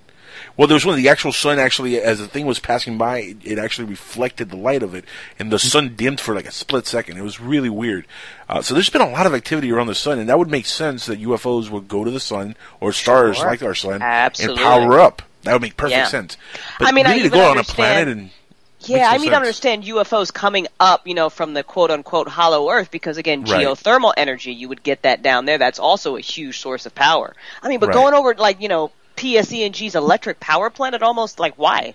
I mean, just to see how we suck, they're like, oh, wow. Oh, no, well, when I had my encounter, that was sucking the power from the power lines, too. It went right underneath the orb was going right underneath where they put the fiber optic cable in, and it looked like it was sucking the power, and then it arced off the iron plate manhole cover right over the power pole was right there, and then sparks came off of the corner of the power pole right there. That was the power line went right across the road, right above the manhole cover. So all what he said right there is all what happened with ours. That it's sucking the power and all that. And so there's several there are several UFO videos and films that have captured the UFOs circling around a radio transmission tower. So they're able, apparently, to absorb radio emissions of almost any kind.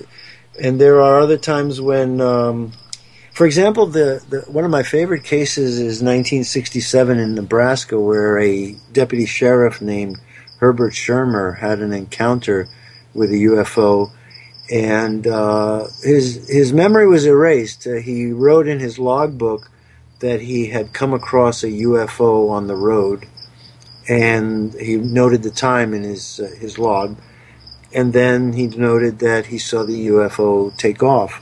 When he handed in his log, his sergeant, or whoever was in charge of his patrol, asked him about a discrepancy, and it was that from the time that he saw the UFO and noted it on the road to the time he noted that it took off, it was a 20-minute time span, and there was no explanation of what happened in the interim.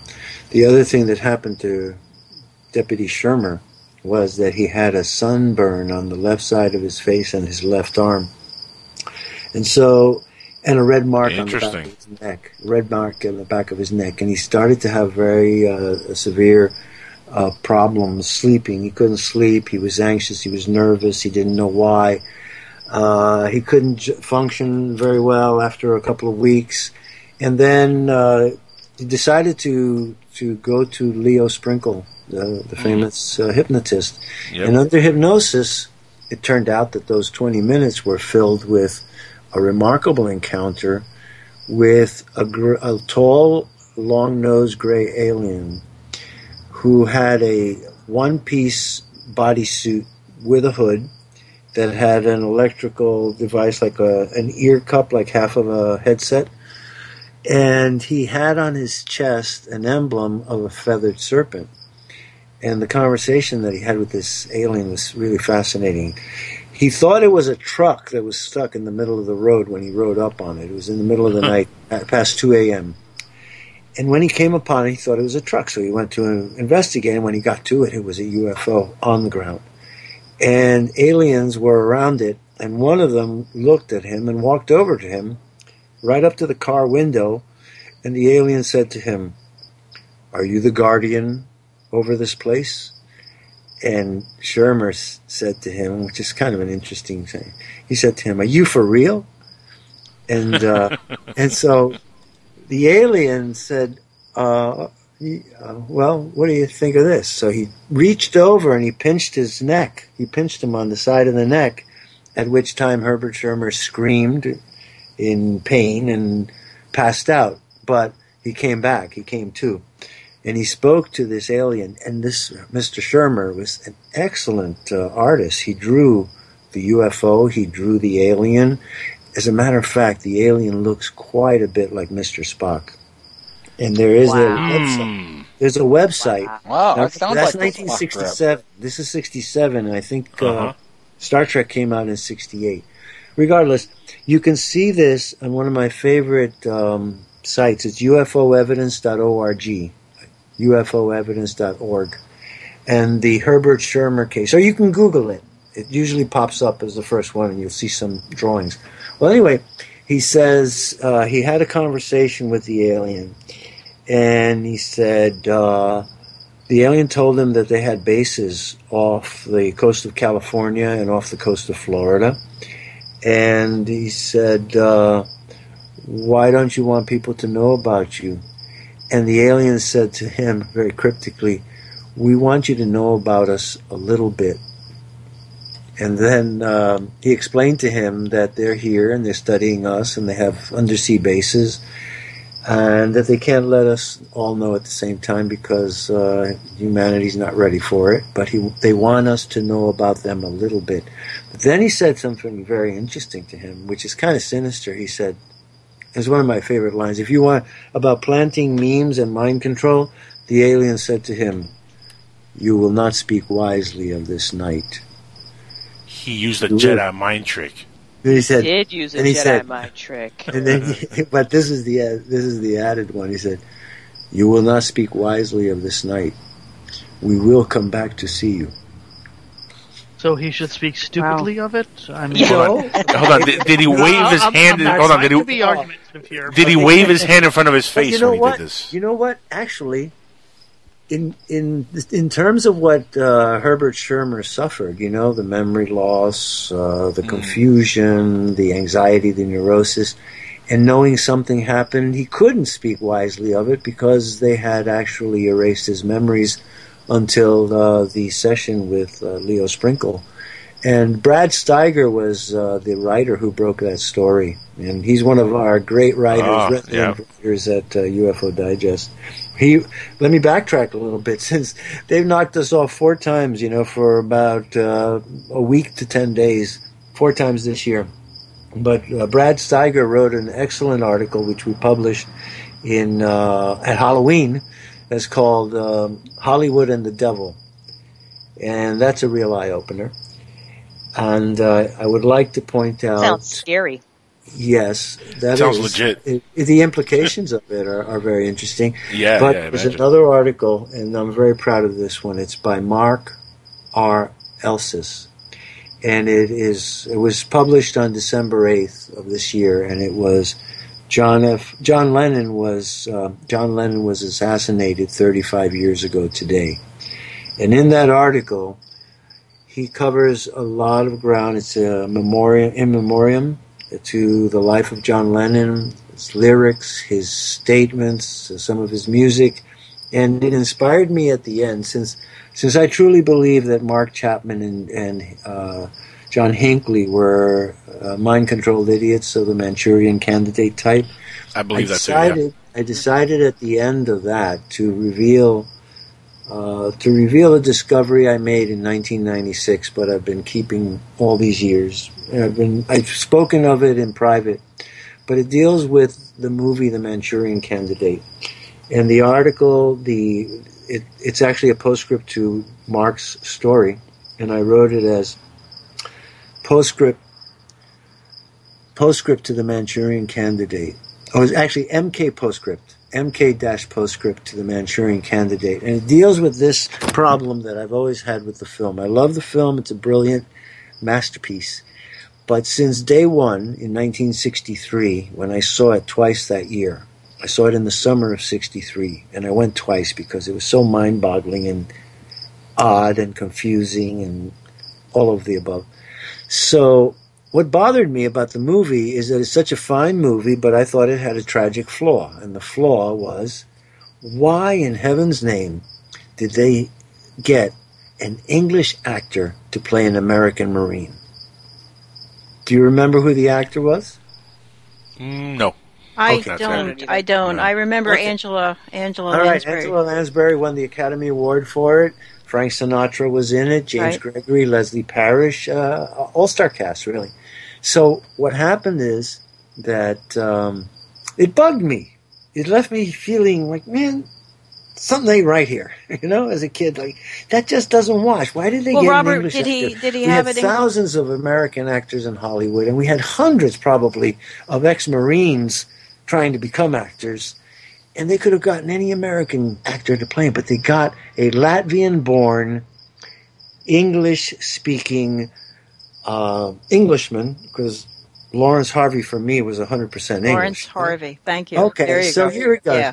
Now, that flaw in the movie never left me. I saw it in the 60s, I saw it in the 70s, 80s, 90s. And then when I was in the midst of the JFK assassination, I said to myself, you know, I'm going to review this for the 4 top, because there's always information in there, you know. 4 top assassination movies, in my estimation, of the last 50 years. And they would be Suddenly, 1954, with Frank Sinatra as the would-be assassin. Right, I think I remember that, yeah. The Manchurian Candidate, 1962. The Day of the Jackal with James Fox, about the attack de Gaulle. Yep. And Behold the Pale Horse with Gregory Peck as the Basque assassin. And not JFK? Well, I don't consider JFK, I call it, that's more of a documentary and historical piece. You know, these were, I'll make a distinction. These were quote-unquote entertainment movies, you know? And so, The Manchurian Candidate, in 1996, I decided to review all of them, and now I'm not watching them as entertainment or for distraction, you know? I'm studying them. So when I run The Manchurian Candidate in 1996 and wondering about that weirdness about having this Englishman playing an American Marine, as the titles were unfolding, starring Frank Sinatra, Leslie Parrish, Angela Lansbury, and introducing Lawrence Harvey as Raymond Shaw, when I saw that title, the L grew giant. The A-U-R grew small. The E grew big. The N-C grew small, or diminished in size. It didn't grow small. It got smaller. And the last E looked big. And I said, Lee Harvey? Holy mackerel. In 1962, they cast this movie about a political assassination of a presidential candidate, and they chose an English actor whose name has embedded in it Lee Harvey. Wow. The rabbit that they pulled out of the hat a year later. Is that his real name? Have you looked it up on IMDb or his historical? Lawrence Harvey's real name? I believe he had a Latvian name and that he changed it. They escaped. He was born in Latvia, but his parents escaped the Soviet Union. He grew up English. I'm half Latvian, and my grandparents escaped with the opera. They were touring, and they entered this country from the opera. So yeah, just Latvian. Yay, Latvia! But no, that's just great culture, great chess players. I play chess with Latvians all the time on chess. Do you? Wow. I would love to. I haunt chess.com late at night. I call it my mental floss or my brain scrub. At the end of the day, no matter what, I want to know what made those letters recede when you tell that story. My mind was it was an insight. It was just an insight. I saw. It wasn't actually on the screen. It was no. It popped out to you. It was mushroom. It was popped out to you. Of Lawrence, it did. I thought there was some special effect that we didn't know about or something. That they stood out as if those letters were bigger than the other letters in the name, and as a result, I saw Lee Harvey. The point is that the movie was made in 1962 and cast in 1962, a year before President Kennedy was assassinated, and it was MK Ultra was operating behind the scenes to get that actor to put that name in a subliminal mode in all our heads so that millions of people had seen the Manchurian Candidate. As I said, they pulled this rabbit out of the hat and they said, oh, the assassin of the president is Lee Harvey Oswald. Right. Wow. And so everybody said, whoa, that sounds right to me. Yep. That's and who directed Lawrence Harvey? Who directed that one? Manchurian. Yep, the Manchurian Candidate. Who directed it? I'm looking it up. John Frankenheimer. Okay, wow. And I learned in studying the film and the history of the film that President Kennedy was a big mover. He wanted that movie made. He helped John Frankenheimer get the backing. He gave it encouragement. And as a result of his involvement in making the Manchurian Candidate, of course, his enemies in Central Intelligence and the MK Ultra project said, oh yeah, okay. He wants to make a movie. Let's help him make a movie. And they put in Lawrence Harvey to massage our minds and create a subliminal receptivity to the big lie that Lee Harvey Oswald. Right, and just in passing, anybody who likes horror films, you guys should all see the movie called Seconds. Seconds. Seconds. It is Rock Hudson's greatest movie, and it's John Frankenheimer, and it's so scary in a subtle way. Yeah. You guys, promise me you'll see Seconds. I will. I was a great fan of Rock Hudson. He really affected me. Black and white. In particular, The Gathering of Eagles. Don't know that one. I know all the Doris Day movies with Rock Hudson. Strategic Air Command. Yeah. And it's a thinly veiled recounting of Curtis LeMay. They have a Curtis LeMay caricature in there about how tough, how hard he was. And who was Dr. Strangelove patterned after? Not Kissinger. Was it Kissinger? I think it's Kissinger, actually. I think it might be, wow. Yeah, it's Kissinger. Let me ask you a question, Robert. We had it in the chat room earlier, and I think that was a great lead-in to it. UFOnaut wants to know if your opinion of the film Everything is a Rich Man's Trick. It is JFK to 9/11. Well, I'm very proud of the film. I'm happy that he made it. I don't subscribe to Mr. Francis Richard Connolly's socialist impulses. I'm not a socialist, and he's got that kind of purpose behind it. But I have to say that I'm happy he made it. He focuses on my work. He gives me credit. He uses my writings basically as the script for the assassination of Officer Tippit. I'm happy that people know. More than 2 million, I think it's up to 2.25 million people have seen the film. But he remade the film and made another version that's called The Unfortunate Truth of the JFK Assassination. That one's even better because he removed the first hour with the history of the Bush family and jumps right into the assassination.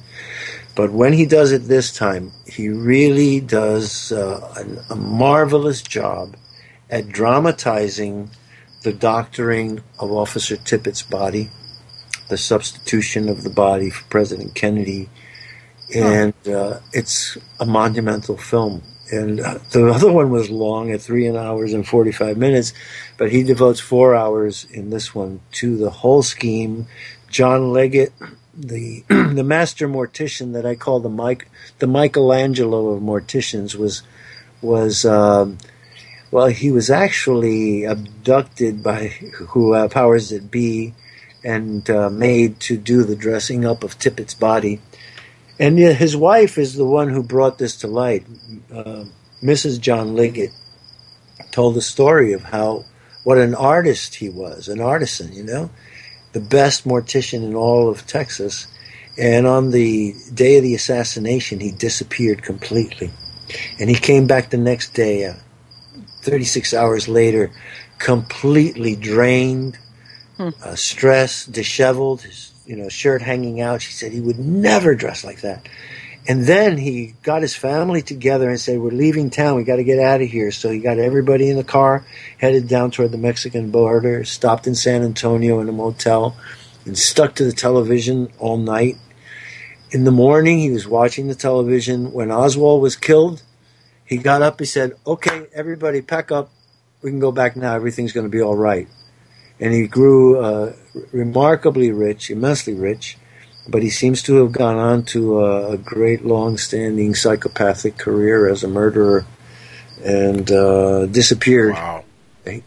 But his wife. But wait, how do you know about the murders? I mean, what that could be? There's documentation of his involvement and so the suspicion of his role in killing a few people and burning the bodies and things like that.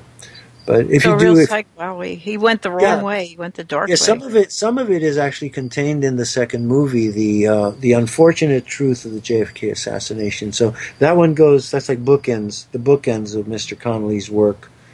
And I'm happy that he did it because, it's been, I like to say it was a very lonely time when I was the only one that knew this. And it's taken 25 years for people's minds to open up and be able to see it. Now people look at it and think, yeah, it's obvious. Yes, it's obvious now because you have released the filters, the psychic blinders that were imposed on us. Robert, I think it's funny. I don't think there's many Americans left that believe that JFK was just killed by Lee Harvey Oswald. I mean, everybody thinks there's a major conspiracy. That's why I look upon 2015 as the watershed year. I think it is the year that we broke the cover-up. Another friend of mine, Scott Teeters, with whom I appear on his show regularly, said to me, when do you think, and 2017 is the date they're supposed to release all the files, and do you think the government is really going to do it? I said, doesn't matter if the government is going to do it, because we already did it. I'm extremely proud of the American people. It's we who are telling the government what happened. They are bound, sworn to a lie, to uphold this fake history of ours. I mean, even if they're going to release the documents, do they have to by law? I mean, can they pass a motion not to? The decision was made during the period of the Assassination Records Review Board. The review board scoured the records. They released tremendous number of them, and then there was this residual batch of files that they still felt that it was not the right time, and those files are probably the ones that link George H. Bush directly to the assassination of President Kennedy. So they're waiting for all the malefactors to just finally croak and die. Right? Yeah, makes sense. So that's what I think it is, protecting the guilty. Every president since Johnson has been a gatekeeper for the JFK assassination cover-up. You think even Clinton? Because I know Clinton was a huge fan of Kennedy's. Pardon me? Even Bill Clinton, you think? Because he was a huge Kennedy fan.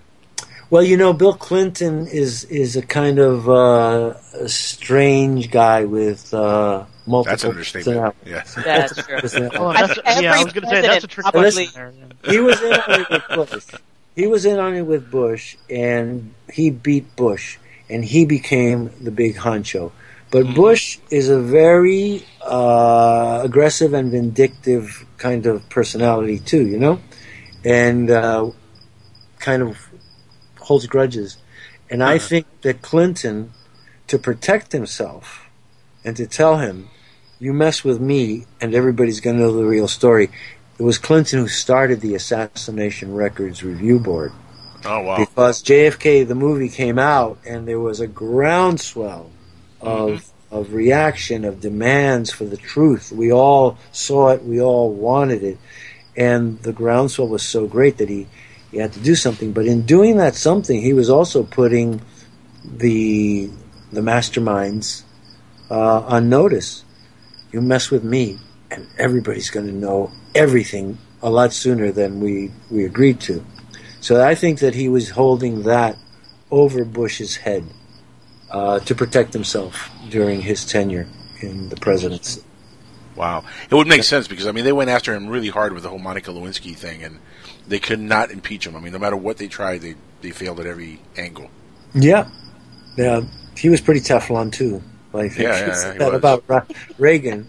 But they had dirt on everybody who was on the committee. Newt Gingrich was fooling around while he was. They all had really dirty little boys. There's a bunch of dirt. Washington. So they couldn't. Successful.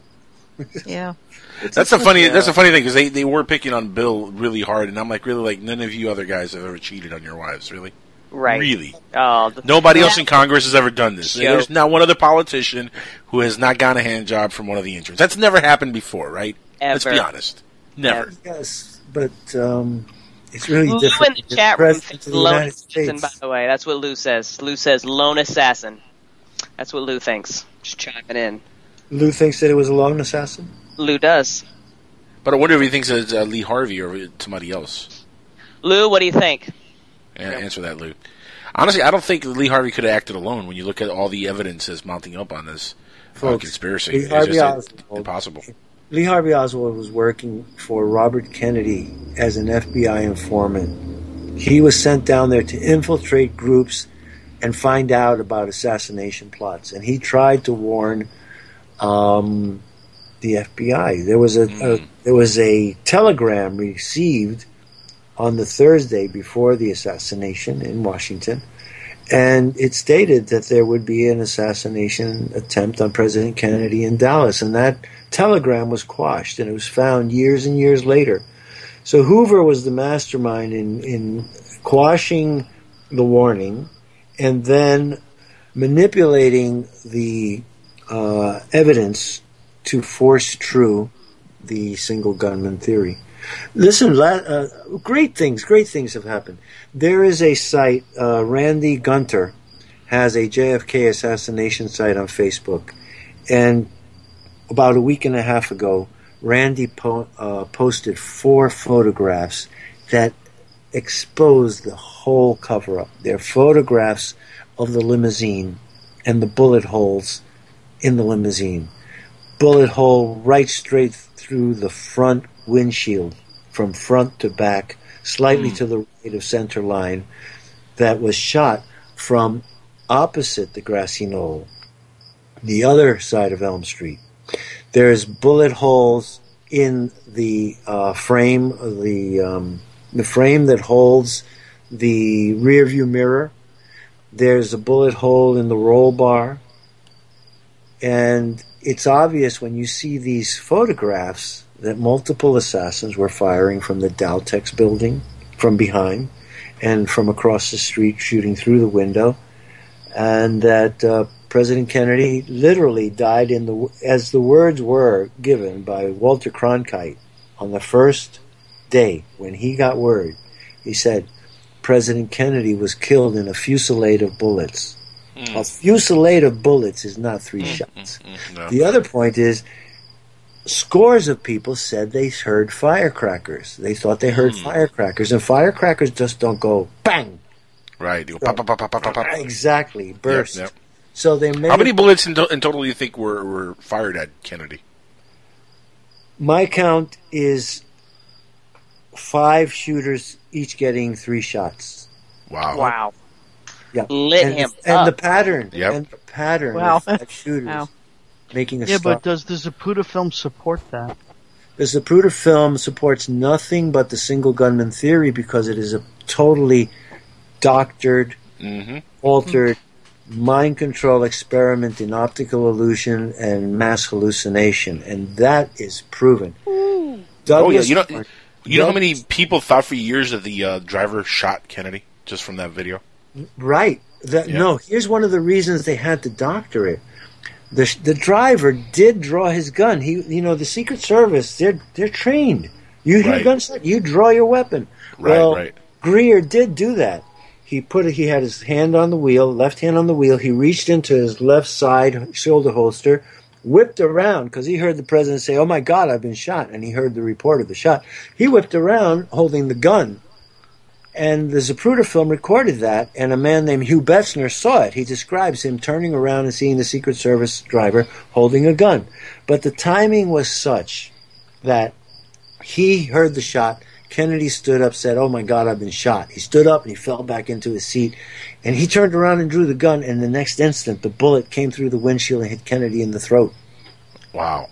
So the Zapruder film, being a silent film, if you saw that event, you might conclude that it was Rear turns with the gun, Kennedy reacts to the throat shot. You would think that he shot the president. He didn't shoot the president. But he might as well have. He stepped on the brakes. He stopped the car. He didn't speed up. And Mrs. Kennedy actually blamed him. You know? Later on, she said, if that Secret Service driver, if he just gotten us out of there, And he himself, it's a really tragic scene, but at Parkland Hospital, he fell on his knees crying and begging her forgiveness. He knew he screwed up. Let me just say about Greer. He was put in a situation where the Secret Service was set up as a bunch of fall guys and patsies. And when he turned the corner, he made 2 mistakes. One is he didn't recognize the real Elm Street. And the real Elm Street being a turn from Houston onto Elm Street was a turn of more than 90 degrees, you see? And it's really adjacent to the service road of the Texas School Book Depository, which is a 90-degree turn. So he came across the street, and he saw the service road at a right angle. He thought that was it. He was unfamiliar with Dallas. He hadn't ridden through that before.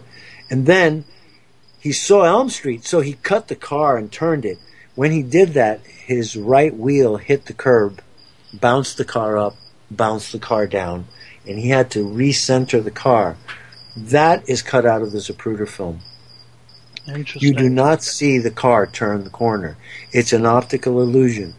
They used 3 motorcycles that made the turn, but they make you think that those 3 motorcycles are the same motorcycles that were escorting the president, and they were not. They were 3 separate motorcycles in the vanguard. There were 2 cars ahead of President Kennedy's. There was the pilot car, and then the chief of police's car, and these were escorted by a motorcycle escort.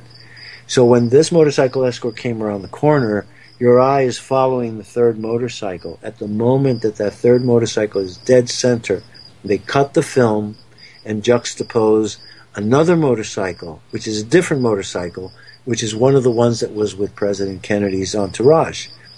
But it makes you believe that you saw the car turn the corner. But when you do a frame-by-frame analysis, and this is at frame 129, 130, you will see there's no car in the street, and instantly in the next frame the car is in the street. And then there are several more cuts at 155, 56, at 165, 67, at 207, 212. Did you hear what I just said? 27, 212? That's how they counted it. They claimed that they had damaged 5 frames. And the excuse of having damaged 5 frames permitted them to remove 5 feet to 10 feet of film. At that point, where the car went behind the sign, President Kennedy was shot, he stood up, and Zapruder said he saw his red hair pop up above the sign. And it goes on from there. But at the grassy knoll, that's been cut to pieces. If you look at the work of Douglas Horne, he's got a 6-hour documentary. I think part 5 is on the Zapruder film and the chain of possession. And he has the documentation that shows that the Zapruder film was shot by Zapruder, taken to a lab in Dallas. 2 copies were made. One was given to the Secret Service. One was purportedly sold to Time Life. But those films left Dallas, were taken by the CIA to CIA headquarters. On Saturday, they were analyzed by a group led by Dino Brugioni, who was the top photo interpreter there. And he saw the original. And then they took that film, they worked up a storyboard. Listen to that, the storyboard of frames, right? So then they took those films and sent them to Rochester, to Nighthawk Laboratories. That was the top secret photo analysis, photo reproduction, and photo doctoring unit of Kodak, the Kodak Film Company. There, the film was replicated. 4 black and white copies were made. 2 more masters in color were made. Then those films were sent to Washington, and another team worked on them. And those are the films where the frames were reduced. And he was able to get some of those storyboards, and Douglas Horne has them in this video. And if you have it on a big screen TV, my eyesight is so good that I can see and read what's in between. He's got 2 boards, 8 pictures, 4 pictures on each board. And it's a sequence of that, the grassy knoll scene. And in between, there's a little sign that says, between this frame and this frame, 44 frames missing. Between the second frame and the third frame, and the third frame and the fourth frame, 40 frames are missing. That gives you an idea of how many frames were cut. How long did they have the footage for? You're talking about 40 frames. You're talking about more than 2 seconds of time, if it was 18 frames per second. How long did they have that footage in their possession before they blew it out? They never really gave it up. They gave a bogus copy to Time Life. Right. And Zapruder had his copy, and they had these alternate copy of the black and whites, from which they drew black and white photos that they could show in newspapers, the color photos that appeared in the Time magazine. No, it wasn't Time. It was Life magazine a week after the assassination. They published the strips. Now, let me tell you, when I saw these strips, my mind went crazy. I'd been making movies, 8mm movies, since 1959. I got my first camera, 8mm camera, in 1959. So I've been doing these films for 4 years. And I was cutting films with razor blades and joining them and editing them.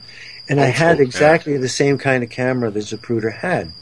This top-of-the-line Bell & Howell movie camera that had still frame, 18 frames per second, and had slow motion. And Zapruder told the Warren Commission, when they got into an argument with him, that in inexplicit terms, he was telling them, I shot this film in slow motion. Because he said, your film you shot that at 18 frames per second. He said, no, I shot the film at 24 frames per second. He says, no, but the FBI says it was 18 frames per second. He said, no, I shot the film at 24 frames per second, and he was very insistent on that. So who are you going to believe? The FBI that was covering it up, or the man who bought the camera, owned the camera, put the film in the camera, set the settings? He said he shot it in 24 frames per second. Now, what's the significance of that? The significance is that 24 frames per second, when shown on an 18 frame per second projector, results in slow motion by 1/3. You see? So he was telling them, I shot this film in slow motion. And when they realized that, they dropped the subject, they turned the conversation in another direction, and they just quashed this information. So the film, listen to this, I'm telling you, he said he shot it at 24 frames per second, so the film should be 1/3 slower. Right. Right? Now, the car never went faster than 11.4 miles per hour. Right. So at 1/3 slower, let's make the number 12. Let's say 12 miles an hour. 1/3 slower. We should see a car that's crawling at 8 miles an hour. But what we see is a car that's moving at 35 miles an hour. And I can tell you this because I went down to Dallas 3 times. I stood up on that pedestal where Zapruder shot his, the abutment where he shot his film, and I was panning traffic. I had my hands, quadrangled, like, when cinematographers use their hands to frame something. To frame so the scene. I'm framing, I'm running through it. I'm using the traffic on Elm Street, coming down the street from the corner past the sign, and I'm panning them. And one after another, and 10 cars, and all of a sudden I realized, these cars are doing about 20 miles an hour, 25 miles an hour, and they're still moving too slow compared to the Zapruder film. And lo and behold, you won't believe synchronicities. Out of the blue comes this fellow named Paul Crute with his JFK assassination limo that he uses to give people rides. From Love Field, you can hire him, and he will ride you into Dallas, following the entire parade route that Kennedy followed, right into Dealey Plaza. So all of a sudden, this convertible Lincoln Continental limousine comes roaring down the street, and I go like this. Whoa! I pan across really fast. And now that guy looks like he's moving like this, like in the Zapruder film, and he was doing 35 miles an hour, and that's when I realized it was mind-boggling. The magnitude of the deception, the magnitude of the optical illusion, and the mass hallucination that all of us had been suffering until 1993, when I tore it apart and broke this the story at the University of Chicago. It's an amazing story, and it's funny because anybody who's edited film knows how easy it is to manipulate film and doctor something like that. Yeah. It's not very hard. I've done it for editing, other projects and stuff. So it's very, very simple. And when you're talking about that kind of footage, it's even easier when you have a trained staff of people doing this stuff. Guys, stick around. We're going to go to a quick commercial break. When we come back, we got more with Robert Morningstar. We also have open lines. If anybody wants to call in and ask Robert anything, please do so. God bless you. The number is 786-245-8127. This is Skywatchers Radio you're listening to on the PSN Radio Network, psn-radio.com. We'll be right back. Stick around for more Skywatchers. Here's a riddle for you. What do the California gold rush of the 1850s, secret societies, coded messages, mysterious 19th century flying machines, and an early 20th century outside artist named Charles A.A. Delshaw all have in common? The Secrets of Delshaw by Dennis Crenshaw and Pete Navarro. Go to www.secretsofdelshaw.com to learn more. Imagine no longer being tied down to your computer, but having the freedom to take live talk radio with you anywhere you go. TalkStream Live introduces our first ever iPhone application. The talk shows you follow now follow you. And your iPhone is now the fastest and easiest way to stay connected to the best talk radio on the internet. Listen to live talk shows 24 hours a day, 7 days a week. Mobile talk radio from TalkStream Live. Now available in the iTunes App Store.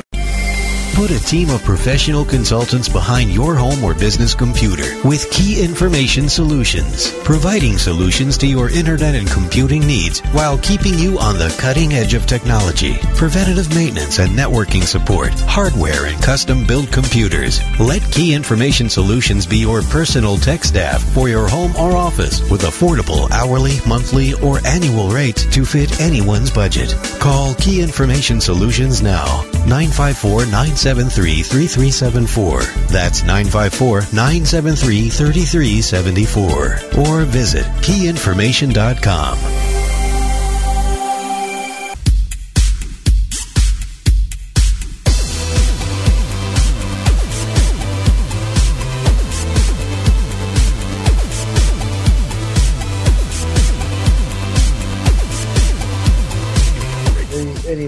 But we can go. All right, everybody, we're back live on Skywatchers Radio right here on psn-radio.com, the PSN Radio Network. Guys, you can call in if you want, 786-245-8127. Would love to hear your questions to Mr. Robert Morningstar, talking about UFOs, talking about JFK, talking about the assassination and conspiracy. Robert, one thing that's always fascinating me about JFK and the conspiracy angle of his death, and something that has been talked about, I don't think enough, but I think it's been covered pretty well, is the UFO angle, if maybe that had something to do with this assassination. Do you think there's any connection there? Without a doubt. Without a doubt. Mm. Dr. Robert Wood and Ryan Wood, they have the website majesticdocuments.com. Right. Yep. Through freedom of information, they have been able to get a tremendous number of documents, but also through leaking. They are trusted professional people, and apparently, it's obviously. 8 years, 2007, end of 2007, someone leaked to Dr. Robert Wood and Ryan Wood what is called the burned memo. The burned memo is a carbon copy of a series of memoranda that originated in the CIA that was supposed to be burned.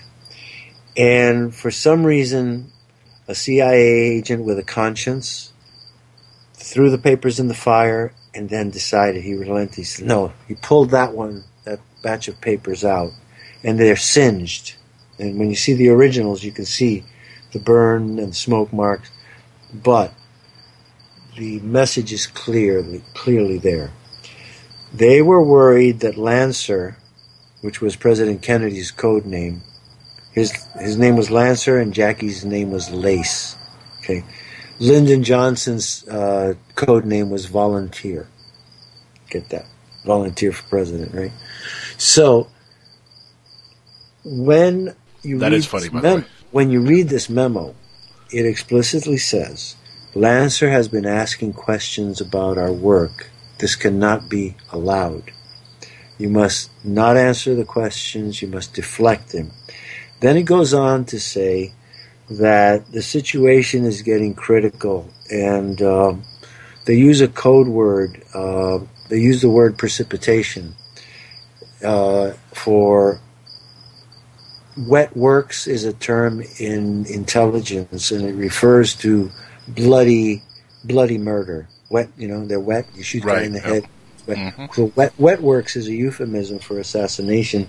Right. And in this memo, the word precipitation in Washington, if there is precipitation, it says explicitly it may require action of the 5412 committee. And then it gives orders to mobilize MK Ultra, MK Spike, and Operation Domestic to clean up the situation. One of the memos is signed by J.J. Angleton, James Jesus Angleton. Another memo that emerged is the November 12th memo referring to, it's a memo to the director of NASA requiring from NASA and the CIA a reclassification of all UFOs, referred to as unknowns. President Kennedy wanted to know what were Army, Navy, and Air Force secret projects, UFO projects, unknowns. Right. Also, he wanted to know which were Russians, and he wanted to know the leftover, because that's the real UFOs. And he demanded it to be on his desk by February of 1964, and it was obvious that he was planning to tell the world about UFOs. Furthermore, he'd been on a watch list, a suspicious watch list, since 1947, when the Air Force's Interplanetary Phenomenon Unit recovered the bodies and the craft at Roswell. They made a report, and in that report, I believe it's point 11, refers to, we have learned that Congressman John F. Kennedy, Democrat of Massachusetts, was briefed on these matters by a staff member of the Secretary of the Air Force on a flight from Washington to Boston. And refers to his father as a member of the President's Committee to Reorganize the Government. And the implication, the insinuation is that he must be watched because he learned of these things through unofficial channels. So John F. Kennedy already knew 3 days after Roswell what had happened there. And throughout the 50s, he kept demanding UFO information in the Congress. He spoke in the Congress and in the Senate, demanding that we know about UFOs. When he became president-elect, he was briefed, and they gave him the Stonewall treatment by the Air Force. And he got so angry, he left that briefing. He said, okay, we're going to see about this next time appropriations for the Air Force come up next year. So he was really angry. He knew that they were not giving him the information. And so these memos, the Byrne memo, in total, refer to the 5412 Committee. And the 5412 Committee is the committee to which Colonel Fletcher Prouty referred to as the Secret Team. And he wrote a book called The Secret Team. Fletcher Prouty, so he said, I can't tell you the name of the committee, so I'm calling it the Secret Team, but it's a team of specialists in assassination. And he, Colonel Fletcher Prouty, I'm very happy to say, he and I appeared on a radio show together, and he was able to hear my dissertation on the Zapruder film, and I was able to hear his dissertation on the Vietnam War as the principal reason for killing President Kennedy. And he has, there's a fantastic video on YouTube that's Fletcher Prouty, From the Bay of Pigs to Vietnam. You watch that, and he will give you chapter and verse, the whole story. So, I mean, from the looks of it, there were multiple reasons why Kennedy was assassinated. It wasn't just one clear-cut reason. I don't have enough fingers on two hands to give you the list. Give you the He's like the best president ever. He was also like the last president ever. Yeah, really. That's true. See, that's why all the other ones are so quote-unquote well-behaved. Everybody gets the real video of the Kennedy assassination. Yeah, he was the last one that was not a puppet.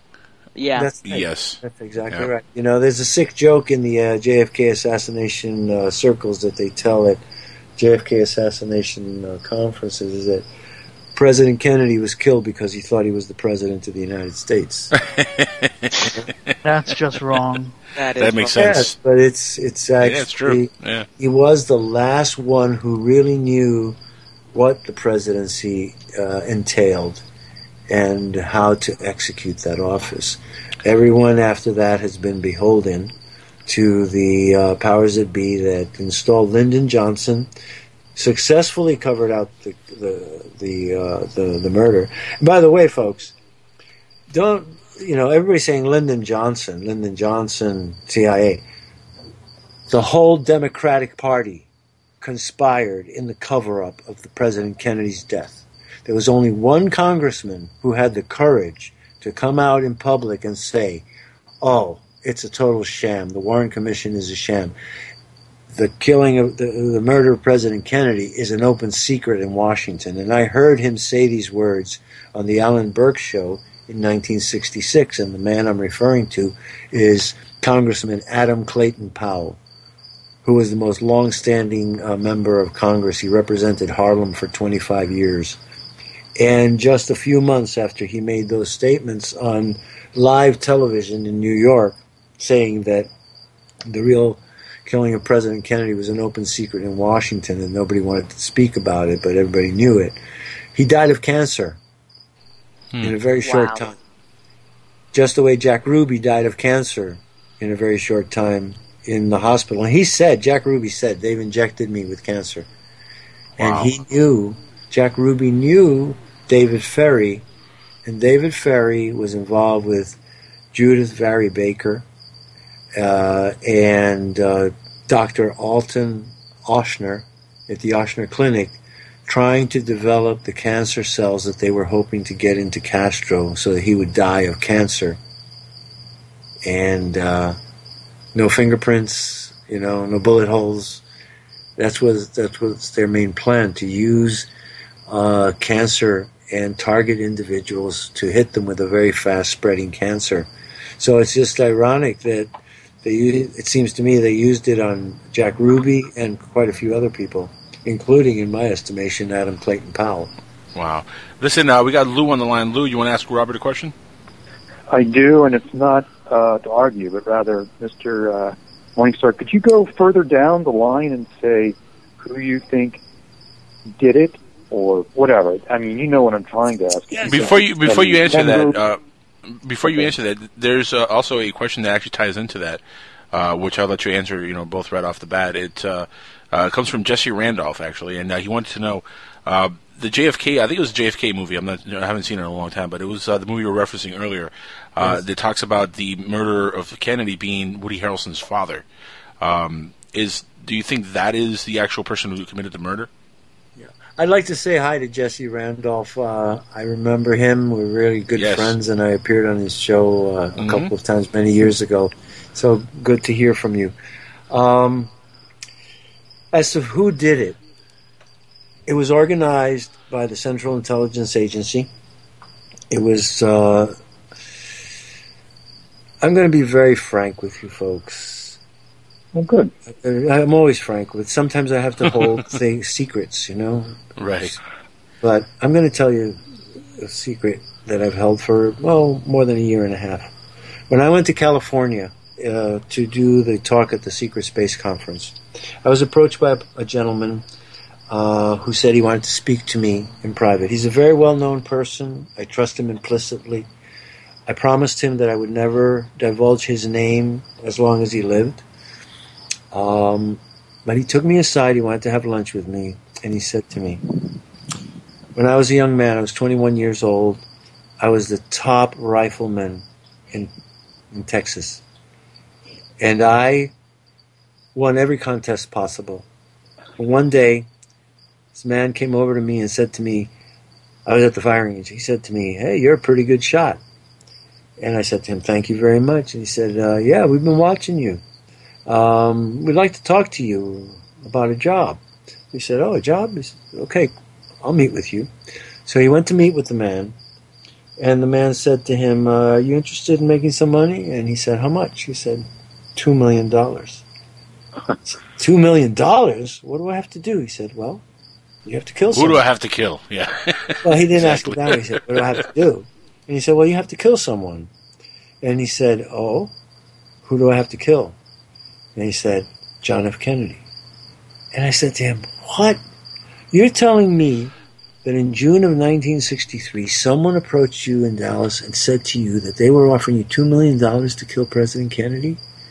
He said, yep. And he was looking me dead straight in the eye. And, I could feel the weight of what he was telling me, Right. He'd been carrying this for so many years, and he was just, I hate to say it, he was dying to tell someone else, and he trusted me because he said, I know your work, I know what you've done, and I want to tell you something. And so I said to him, you're telling me that somebody offered you $2 million to kill President Kennedy in June of 1963? He said, yep. I said, do you remember who that man was? He said, yep. You know his name? Yep. And I said, who was it? And he looked at me right in the eye and he said, George H.W. Bush. Wow. We have pictures of George Bush in Dealey Plaza. Mm-hmm. Nobody had a greater grudge or reason for seeing President Kennedy dead than George H.W. Bush and Lyndon Johnson. If you would say, Lyndon Johnson, I'm sorry. And Lyndon Johnson.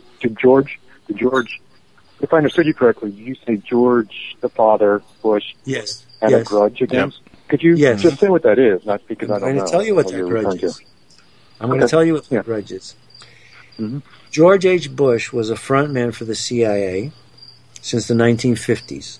He was a member of the CIA, but he was a public figure in that he was running the initial offshore oil drilling experiments, which they were in the 1950s. Offshore oil drilling was a concept that came out of the CIA. They funded it, and George Bush and Zapata Oil were the front men for this experiment in underwater drilling. He had platforms, Zapata Oil platforms, that were dotting north of Cuba. And it was from these platforms that the attacks on Cuba by anti-Castro Cuban boats were being run. But prior to that, George H. Bush was in charge of the Bay of Pigs invasion. And it was his. Is that right? Yes, his money was invested in the 2 ships. He bought 2 ships from the U.S. Navy, had them painted black, had them renamed. One was named Barbara, the other was named Houston. Both those ships were shot out of the water. They were sunk, wallowing in shallow waters at the Bay of Pigs. 1,500 men were captured, including Paul Kangas, from whom I get this information. You can look up Paul Kangas on YouTube. He says explicitly, I was in the Bay of Pigs invasion. I was captured along with Frank Sturgis, E. Howard Hunt, Felix Rodriguez, and a whole list of others. And he says, George H.W. Bush was my boss. He was the commander-in-chief. I took my orders from him in the Bay of Pigs invasion. Okay? So George Bush not only lost $2 million invested in the invasion, lost 2 ships, but he lost all the prestige that he had garnered in the CIA for 10 years, from 53 to nearly 10 years, to 1961, when the Bay of Pigs fiasco occurred. Now here's the clincher. The Bay of Pigs was a total fiasco, and it was disgraceful, and as a result, the 3 top men in the CIA were fired. Allen Dulles, Richard Bissell, and Richard Cabell. Richard Cabell was a general in the U.S. Air Force, and he was the top man in the CIA in UFOs. He was also the brother of the mayor of Dallas, Earl Cabell. Right, yeah, Cabell. In the North, we say Cabell, and in the South, James Garrison called him Earl Cabell. Okay, so Earl Cabell. I always say Cabal. It's very close, isn't it? There is resonance there.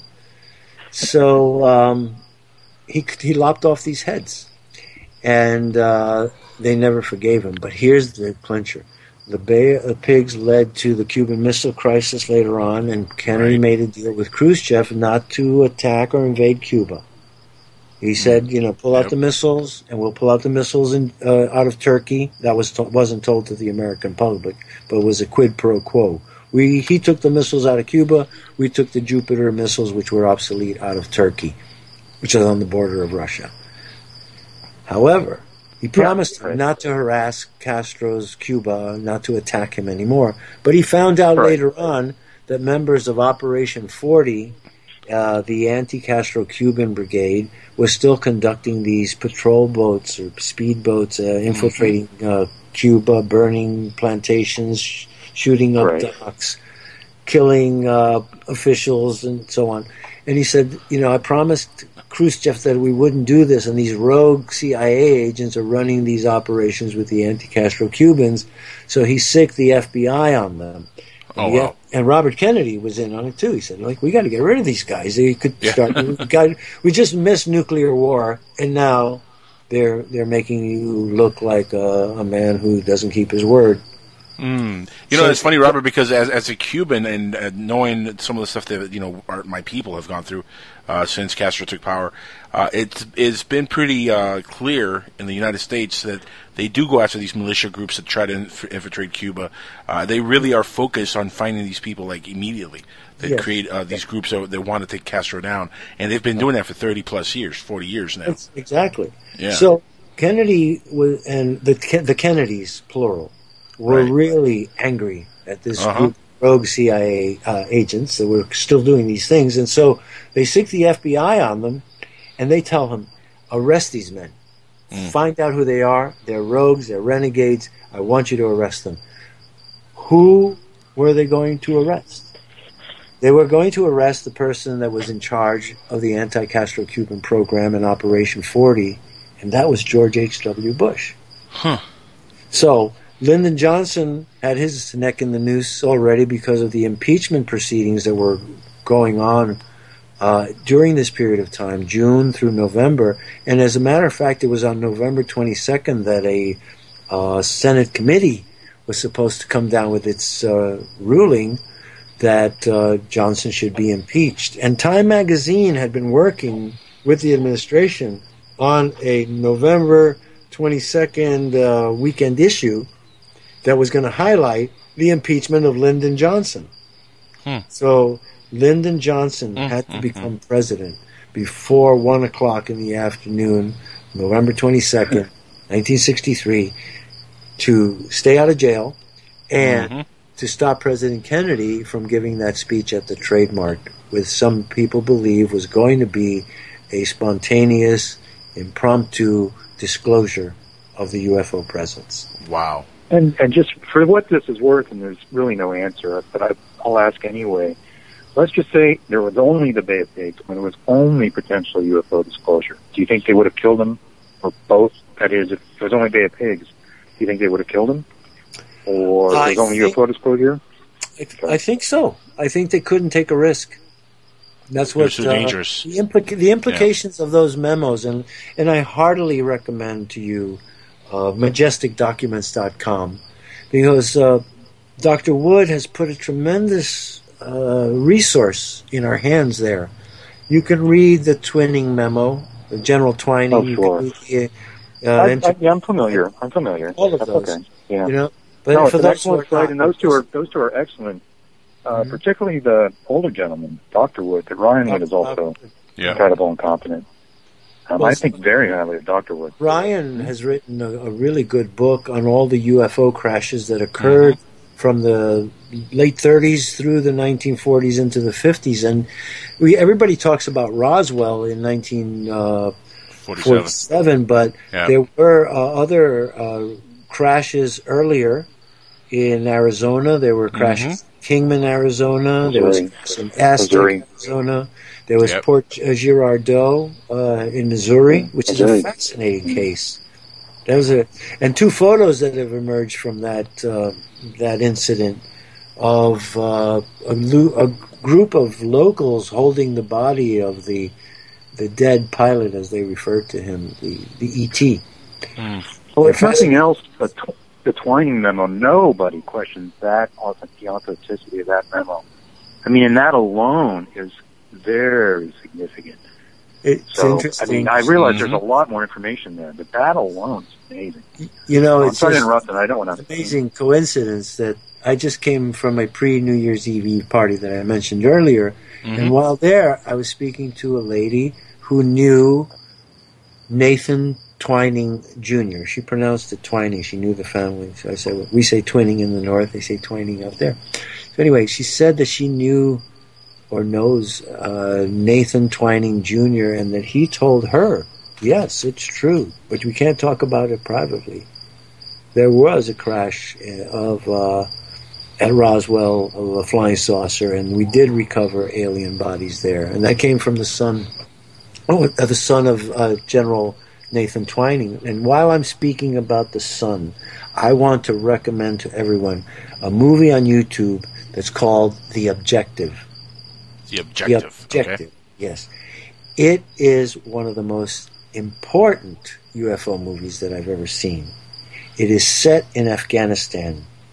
It is about a CIA operation to locate a site where very mysterious things are happening.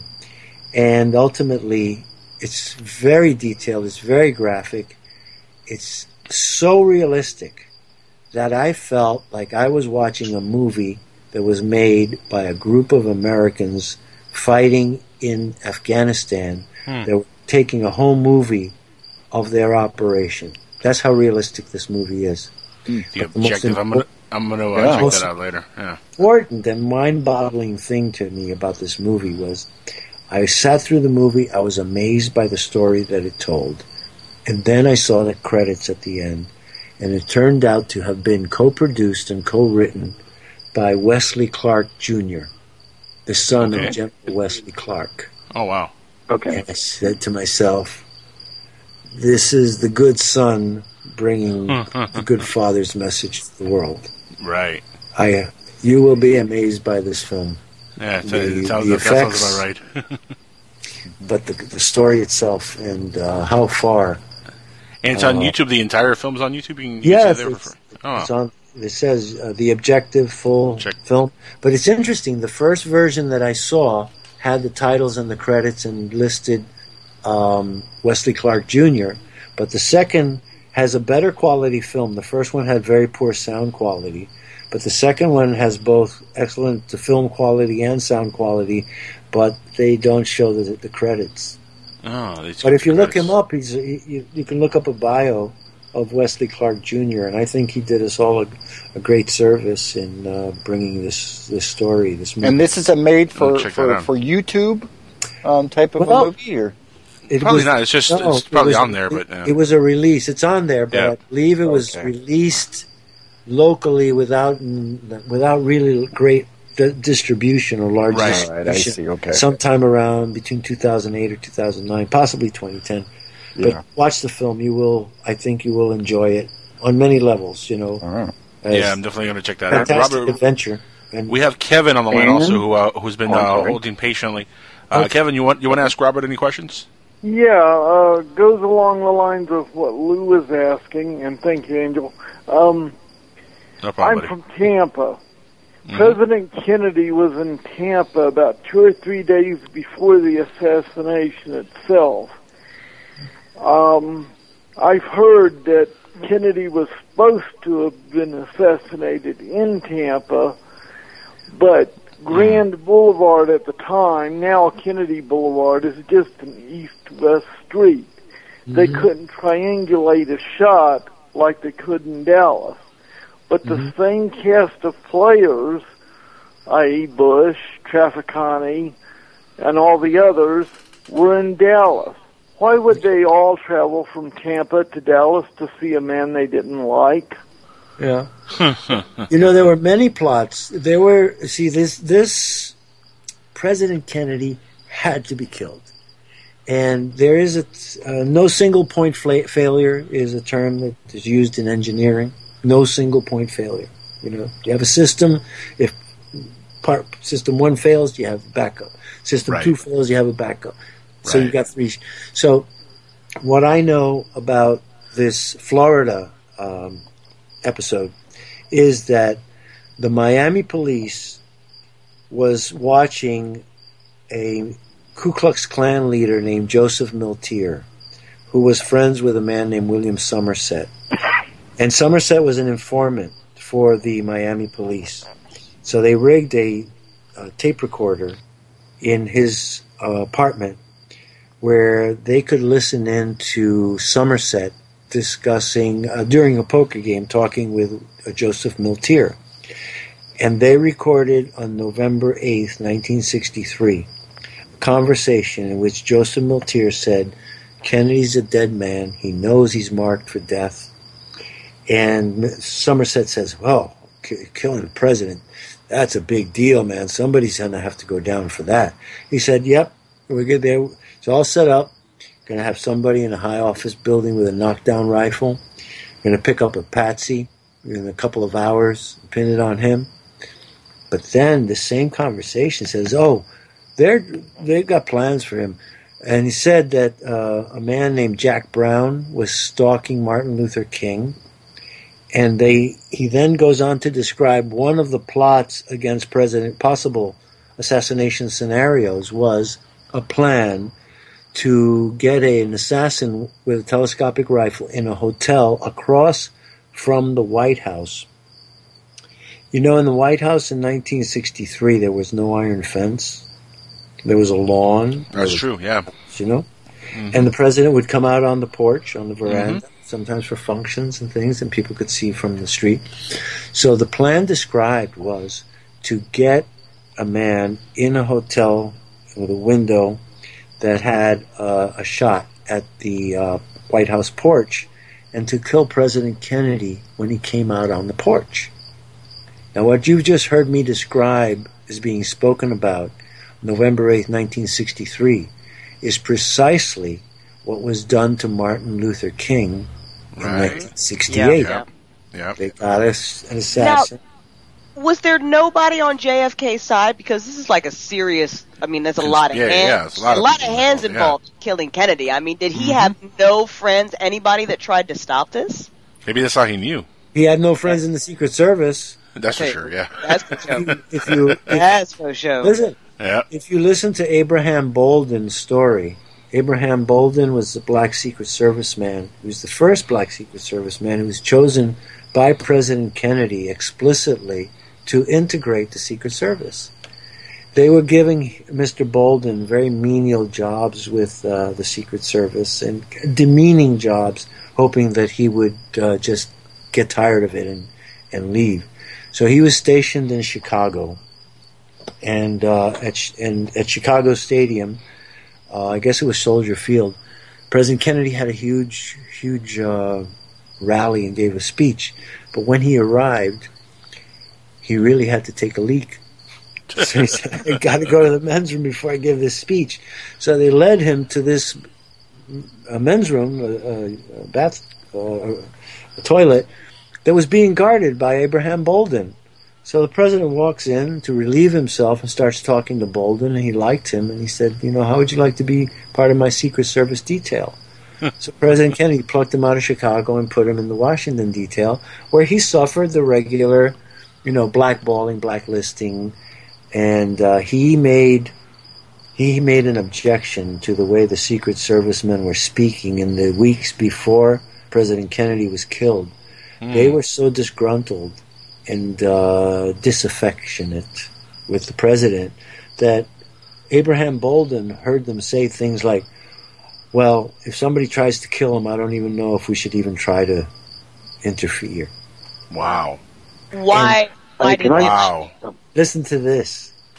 The man to whom Bolden ascribes that comment was James Rowley, who was the director of the Secret Service. Wow. And James Rowley was part of the cover-up in keeping and quashing the information of Lee Harvey Oswald's association with the CIA secret. Because there is a McCone-Rowley memo written by John McCone, who took over the CIA after Dulles was fired, written to Secret Service Chief James Rowley, and asking him to keep out of the Warren Commission's view the fact that Oswald worked for the Central Intelligence Agency, that he had been sent overseas, that he had been trained in the U.S. Marines, that he had served at Camp Peary, and that he had become, that he had been sheep-dipped and worked for them. So that memo exists. It's very famous. It's been around a long time. A lot of people try to discredit it, but I see somebody say that's a fraud, and I'll take the document. A what? Oh, a fraud. They'll say it's a fraud, right? But what I do with the document is I do this. I read the information in it, and then I try to collate it or get other verification of that information. Because corroborate it. Right, to corroborate it. Now I ask you people could collate this. I thought. Okay. Because the arguments are things like, oh, the sign on the type isn't the right typeset, the sign isn't the right sign, the codes aren't the right codes, and so on. So I say to people, okay, let's say that somebody found this document, and they knew it was important.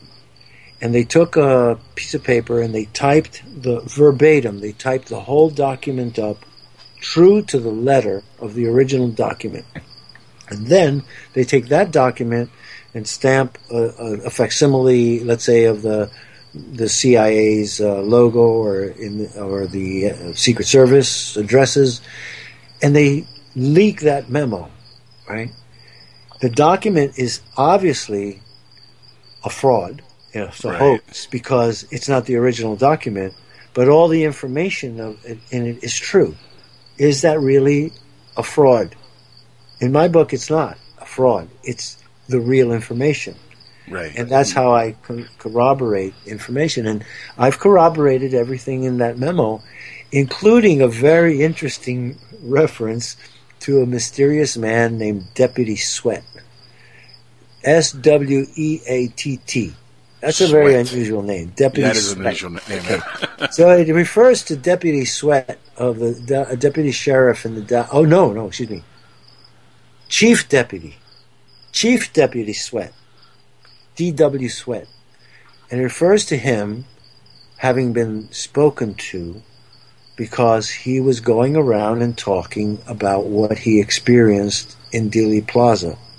And what he experienced was that he was walking on Main Street with another famous character named Weatherford. Harry Weatherford was an excellent marksman, and some people have suspected and said that Harry Weatherford was on the top of the county records building shooting down at President Kennedy. But this exonerates Weatherford because Deputy Sweat says that he was on Main Street with Harry Weatherford and that they heard the shots and ran to Dealey Plaza. Now, why did they have to talk to Deputy Sweat? It was because Deputy Sweat said that he heard at least 6 or 7 shots. So they got to Deputy Sweat that weekend. You know, in those days, the police spoke openly to the press. We had open channels. There was a policeman named Al Maddox who saw a bullet strike near a tree across the street, and he ran over, drew his gun, he guarded the tree, he guarded the area, and they said, "What are you standing here? Why are you standing here with your gun drawn?" He said, "When the assassination happened, I saw something happen, shoot here near this tree, so I'm guarding it for evidence." And there are photos of an FBI man and Buddy Walters, another Dallas policeman who was later killed in a set-up situation. He was killed by quote-unquote friendly fire a couple of years later. But he was the guy who retrieved this bullet from the grass, and then it was pocketed by an unidentified FBI agent who took it away. So they were cleaning up the murder scene right away. The sign itself had holes in it. And I'd heard about these holes in the sign, and it was one of the reasons that the Zapruder film is doctored right there at the sign. And I was dubious of it. I hadn't seen the holes. So I wondered about this story until early this year I read that Arthur Schlesinger was interviewed Jackie Kennedy about the assassination, and she said that when she turned around to look at Jack, she saw pieces of the sign flying at her and Jack. Oh, wow. Wow. So that means that bullets were coming in through the back side of the sign, shooting right through it. Now, that's Jackie Kennedy saying, "I saw pieces of the sign coming right at Mr. Morningstar, Angel has expanded the show to 4 hours, so... No! Can't do that. If you could quickly address Robert Kennedy, his tie-in, and let me make one point. Kissinger wasn't around until Nixon, so Kissinger couldn't have been the model for Dr. Strangelove. Kissinger surfaced... He was around a long time before he emerged. Yeah, but he wasn't known. He was known by the Rockefellers. He wasn't in power. I mean, he was a professor at Harvard. And but look who knew him. Yeah, but look who knew him, the Rockefellers. But well, he's Dr. Strangelove is a caricature and a composite of that's what I think. Many personalities. I agree. I agree, but go ahead, Robert Kennedy. You've got another hour and a few minutes to cover that. Okay, Robert Kennedy. There's a book. Okay, there's. Bye, Lou. I like to give credit to people. As I said, I'm very proud of the American people because we, the American people, have broken this cover-up. I'd like to give credit to my friend Roy Schaefer for discovering this. There is a photo called the Alkins film, Alkins photo. It's the one that shows President Kennedy having been shot through the throat. It shows the front of the limousine. You can see through the window, the front windshield. In the background, in the vestibule of the Texas School Book Depository, is a figure looking out at the parade, and it's Lee Harvey Oswald. And for many years, they've been arguing, oh no, that's Billy Lovelady. He looks like Oswald. And so on. And so this argument's gone on for many, many years. But my friend Roy Schaefer, who lives in Dayton, Ohio, and has marvelous eyesight, he held the original Alkins photo in his hands before it was doctored and saw what it really contained. But he has an amazing eye for observations, and he points out that the shirt that the man is wearing in that vestibule has a missing button at the top. And so the V neck line is a really sharp V that goes down one more button than an ordinary shirt does. When you compare that missing button on that shirt and the line that it makes in the Alkins photo, and you see the photograph of Lee Harvey Oswald arrested, the one with his handcuffs, his hands are cuffed and his fists are clenched, and he was showing the reporters, these policemen beat me up, and look, they've got me handcuffed, and they've tried to make that like as he was giving the Black Power sign or the the fist, the communist fist sign. Mm-hmm. If you see that photo, you look at his shirt; he's got the missing button. That's amazing. So he does resemble Oswald a little bit, though, Lovelady. He does, but the shirt he was wearing was totally different than the shirt. Yeah. That's the other part, He got him to pose with another shirt, and but it just doesn't wash. Right. Oswald, it's funny though. This case is really coming down to a bunch of like doppelgangers. If you look at Tippett and Lovelady, you said the word. You said the right word. Yeah. And I've been told, there were many, many researchers. I remember there was an ex-Army intelligence officer who got involved in the JFK assassination. He was a very strange guy. He menaced a few people. He wasn't liked for that reason, but we got along well. And he told me, I said, there were 2 Tippets. And he looked at me, he said, no. He said, no, there were 3 Tippets. I said, what? Now, this thing about the 2 Tippets. The Warren Commission asked Chief Curry that they had heard that Tippett was a friend of Jack Ruby's and that they had an association. And Chief Curry said, no, that's another Tippett. That's GM Tippett, not J.D. Tippett. So I knew about GM Tippett from Captain Curry's. Did he look like Kennedy also, or no? Well, we never saw GM Tippett. Nobody ever found him. He's just referred to in the Warren Commission when Chief Curry tries to debunk the idea that J.D. Tippett knew Jack Ruby. Gotcha. But this fellow, Martin Barkley, said to me, he said, no, there were 3 Tippets. I said, what? Yep. I said, 3 Tippets? J.D. Tippett, GM Tippett, who? He said, Fred Tippett. I said, what? What are you talking about? He said, there was a cousin. Tippett had a cousin. His name was Fred. And his family received a call on that afternoon that he had been killed. Fred Tippett. And this is nowhere else. Wow. This guy was resident in Dallas, and he was going all over trying to find the like what we're all trying to find, the truth. He also said that he had snuck into the basement of the Texas School Book Depository and seen the original sign that had been stashed there, because the sign was removed from its position immediately after the assassination. Obviously, they wanted to hide the bullet holes. Right. He claimed to me that he had broken into the basement of the Texas School Book Depository and found the sign there, and that there were indeed bullet holes in the sign. Wow. How about Bobby Kennedy? Is there a connection between CIA, Bobby Kennedy, or... Yes, I would like to recommend to you RFK Must Die. It's a film. I met the producer, director, and cinematographer of it. His name is Sean O'Sullivan. Sean O'Sullivan was born in 1967, and he's Irish, and for that reason he feels a spiritual connection to Robert Kennedy. So he produced this excellent film called RFK Must Die.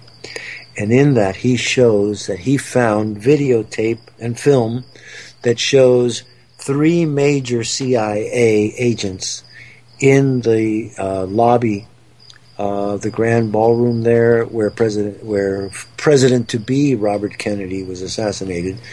I guess you'd say Senator Kennedy. Yeah, Senator Kennedy. Yeah, presidential candidate Kennedy. He saw Gordon Gray. He saw George Ioannidis and David Morales, 3 notorious CIA agents that were involved in the Cuban affairs, but also in assassination affairs. And as he was showing this film, it premiered here in New York, and I got to see it with him there present, and we were able to have long conversations about it. But as he was showing this film, showing the 3 CIA agents that he's identified, George Ioannidis, Gordon Gray, and David Morales, I spot next to them James, what's his name? The man who was caught in the Texas, James Braden. James Braden was a notorious member of the local underworld, and he was caught in the Dallas, the Daltex building where Zapruder's offices were. He was caught in there with an Army intelligence agent who happened to be in the building at the same time when they closed it down. You know, they shut down all the buildings. They rushed them. The police shut them down, got everybody, and they took these 2 men into custody. And James Braden was intimately related to H.L. Hunt, another big player in this. The funding came from big Texas Oil. Right, which the Bush family were heavily involved in. Well, yes, here it is. In the book, Family of Secrets by Russell Baker, on page 83, it says that Fabian Escalante, Castro's chief of intelligence and noted for his famous spy network in the United States, Cuban spy network, reporting to Castro, stated that the funding for the JFK assassination was provided by Texas oil men who had been recruited to pay for it by George H.W. Bush and Jack Crichton. Jack Crichton was involved heavily in military intelligence. And there it is in black and white, in Family of Secrets by Russell Baker. He goes by Russ Baker. That does not shock me. It does not shock me. No, it doesn't. The pictures that we have we have pictures of George Bush in Dealey Plaza. Put it all together. Mm-hmm. Motive, opportunity, and the power to do it. Motive, power, and opportunity. They all have it's not only they all have it, this also really seals it for me why the Bush family is so notoriously looked at as one of the most notorious families by a lot of conspiracy theorists. I saw a documentary not long ago where they named they named the top families globally ruling the world, and even after the Rockefellers, and everybody knows how they control a lot of the population, or a lot of the planet's infrastructure the way it is, for years and years now, the Bush family actually beat them out as probably the most dominant political family and power family currently, and that makes perfect sense. Look what all they've been involved in. I mean, especially Prescott Bush going all the way back to him in the Nazi era. Mm-hmm. With his tie-ins with Nazi Germany. It's amazing the prolonged damage that the Bush family has done to this country. It certainly is. It's a disaster. It really, truly is. Well, that's right. Because it was. Oh, I just was going to say it was George Bush's grandpa George Prescott. Bush. Yeah, Prescott Bush. He tried to form a coup or something like that with I believe like some people. Smedley Butler. General Mills or something like that, some industrial type of big, huge people, other people or something like that too? Or maybe Smedley Butler. You're talking about the Smedley Butler affair in the 1930s. They wanted to get rid of Roosevelt, but General Smedley Butler was a very loyal American, and he exposed the plot. And he wrote a book called War is Racket, War is a Racket. Yeah, it's a very famous book. It's a great book to read. President Roosevelt. I never read it. Is it good, Crystal? It is good. Great? It is. It is a really. It's very, very interesting and depressing, and will make you very angry. But yeah, no, it's a no, it does. It's a good book though. I mean, but I don't think it's most people are aware that war is a racket and war you can follow the money. It's all. I mean, it's always follow the money. You know. Yep. And here you have a general saying that. I believe a Marine Corps general. Yes, he was. Recently, some of our soldiers have come out and they've publicly admitted that as soon as we got back in Afghanistan, the first thing they did was start the poppy fields back up and start that whole trade again. And that's been publicly now. That's been publicly acknowledged that we're involved in that. So where do you think all that money's going? Where do you think that money's circulating? CIA. The CIA. Yeah, CIA. A lot of different black budget projects. CIA. Yeah. If I may, I'd like to go back to Robert Kennedy's assassination. We got 30 seconds. Okay. Go. Sirhan did not kill Robert Kennedy. Robert Kennedy was killed from close range. The gun was put to the back of his head. And Robert Kennedy fought for his life against the man who shot him. And the proof is this. He was shot by a man named Thane Caesar, who was a real Ku Klux Klanner. He was a supporter of George Wallace in that year, 1968. Right. What happened is that when he put the gun to Robert Kennedy's head, Kennedy reacted and reached and grabbed him by the throat. And he ripped off a tie. You know those latch-on ties? Right. The one that snaps right off. Yeah. Safety cheap ties. He was wearing a security guard uniform, and he's wearing one of these ties. And Robert Kennedy reached around and grabbed it, and he was killed. He took the bullet in the head. He fell to the ground, but he clutched that tie and gripped it. And for how many years? 68 now, for almost 40-something years. I heard about it, but you could never see it because all the pictures of Robert Kennedy on the ground were bust shots that cut off his arms. And this year, I found the photograph of the tie on the ground. Oh, no Robert kidding! Kennedy, when first aid came to him, I believe it was either a Chinese or a Filipino nurse who rendered first aid. He let go. You know, when they were trying to revive him or keep him alive to get him to the hospital, he released the tie. And I have a photograph of Robert Kennedy on the ground with the tie lying right next to his right shoulder. Huh. Wow. John Kennedy's father, Joe Kennedy, felt that we should remain neutral vis-a-vis Hitler. Getting back to Prescott Bush being a Nazi supporter, I'll take your word for that. I mean, I know he was supposedly, wanted trade and so forth, but even the Kennedy clan had some sympathy. At least the older Kennedy clan had sympathy with Hitler as well. Oh yes, until one day when they lost Joseph. That is true, but that was in the war. Once World War II broke out, the Kennedys' allegiance to this country can never be doubted. Mm-hmm. They gave up a son who the Joseph, the firstborn, was supposed to be the one groomed for the presidency. Right. It fell on John and then again on Robert. But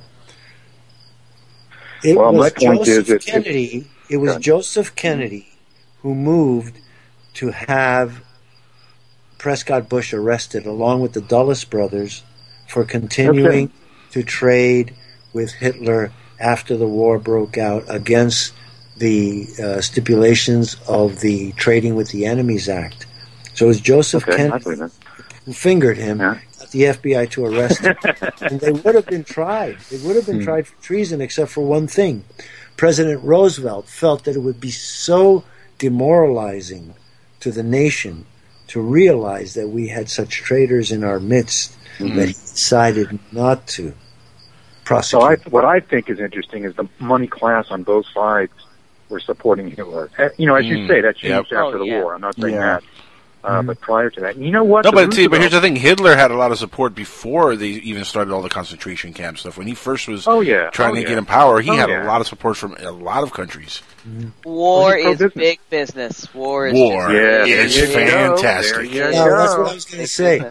Vietnam was a racket. It's really depressing. It was, every time the economy's in the toilet, a war pops up because why? It's big business. We have to be makes careful. money. Yeah. We have to be careful. A war on something is like money. War on terror. War on this. War on that. For certain people, certain classes, absolutely. But you've refreshed my memory about something very important.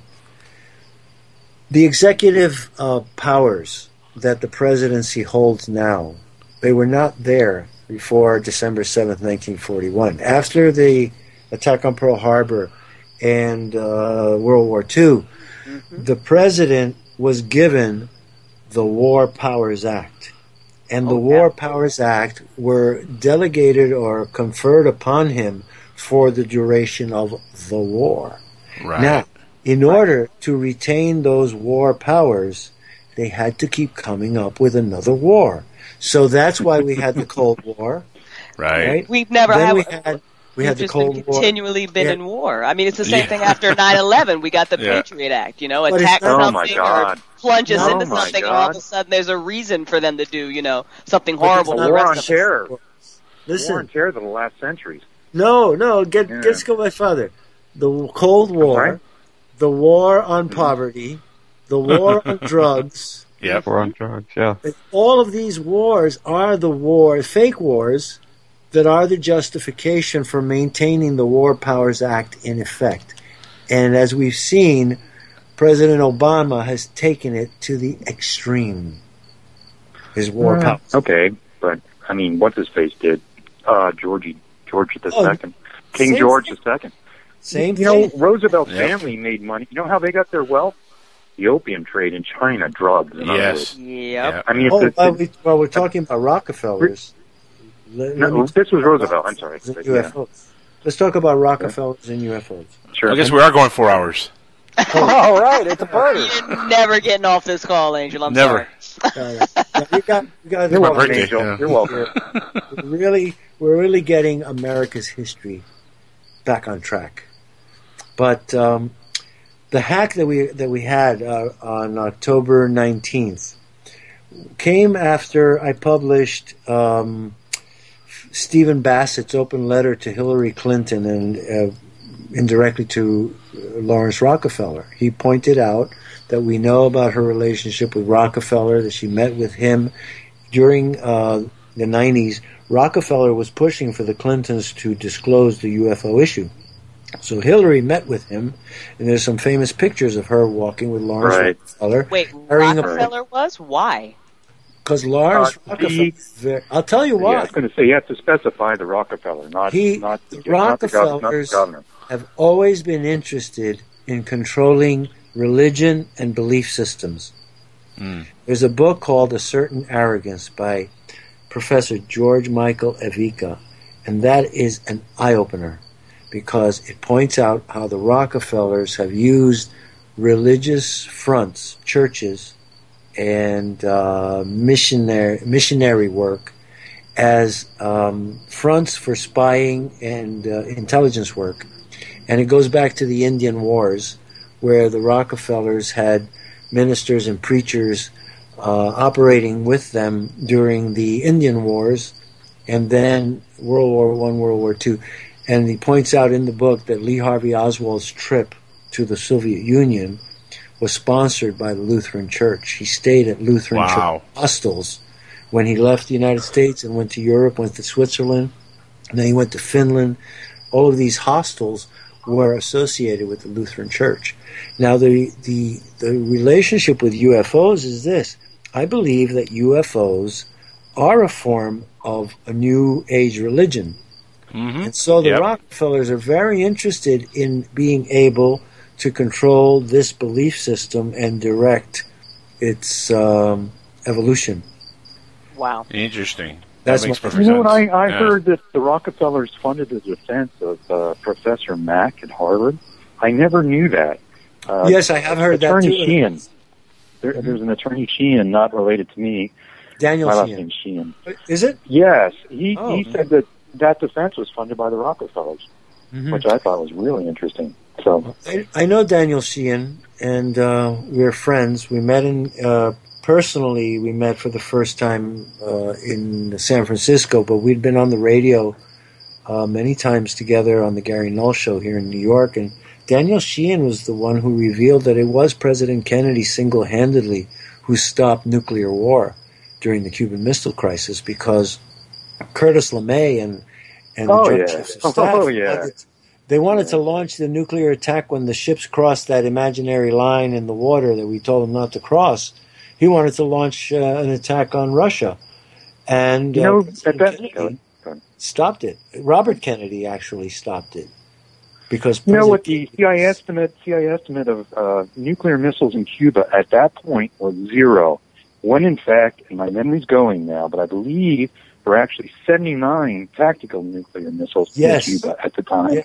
And I forget the number. I could be wrong on that number. Yes, Luna. My memory's going. But also, they had so-called special weapons in submarines off our coast. Special weapons were nuclear-tipped torpedoes, which could have gone right into New York Harbor. And my point is, if LeMay had gotten away with what he wanted to get away with, we'd have been toast. And all because of a poor CIA estimate. But having said that, LeMay was a nutcase. Yeah. Who, by the way, ran as presidential or vice presidential candidate with George Wallace, if you remember that. Yes, that was Curtis LeMay. Guys, we do unfortunately have to wrap it up. We have to get going. Okay. I do have family members I got to go attend. We got to wrap it up. Unfortunately, it is the end of the year, though, and I want to thank our guest, Robert Morningstar, for being here with us for this 2 hours and 20 minutes. Thank you so much, Robert, for being here with us. You're the man. It's always a pleasure having you on, and hopefully in the new year we get to have you on periodically more and more often. Yes. Have great New Year's, everyone. Happy birthday, Angel. Thank you, sir. Have great New Year's, birthday, everyone. Angel. Thank you, everybody. And all the listeners, thank you for listening in. Everybody who wished me happy birthday on Facebook and Twitter. Thank you for all the birthday wishes to everybody listening, and everybody out there who's participated with the show tonight. Whether you're calling, you're on the line now, even the other guy. Thank you, other guy. It's been an awesome 2015. Let's make it an even better 2016. I know we kind of ended a little bit on a downer because of what happened with Art. We're moving on. If Art comes back next year, or if he does return to radio, we're all kind of crossing our fingers on that. If it does, that'll be great. But if he doesn't, we got to move forward and make it a great 2016. So we're signing off for the evening, guys. Thank you so much again, everybody, for being here, and we'll catch you next year in 2016, right here on Skywatchers Radio. Good night, everybody. Happy New Year. Happy New Year.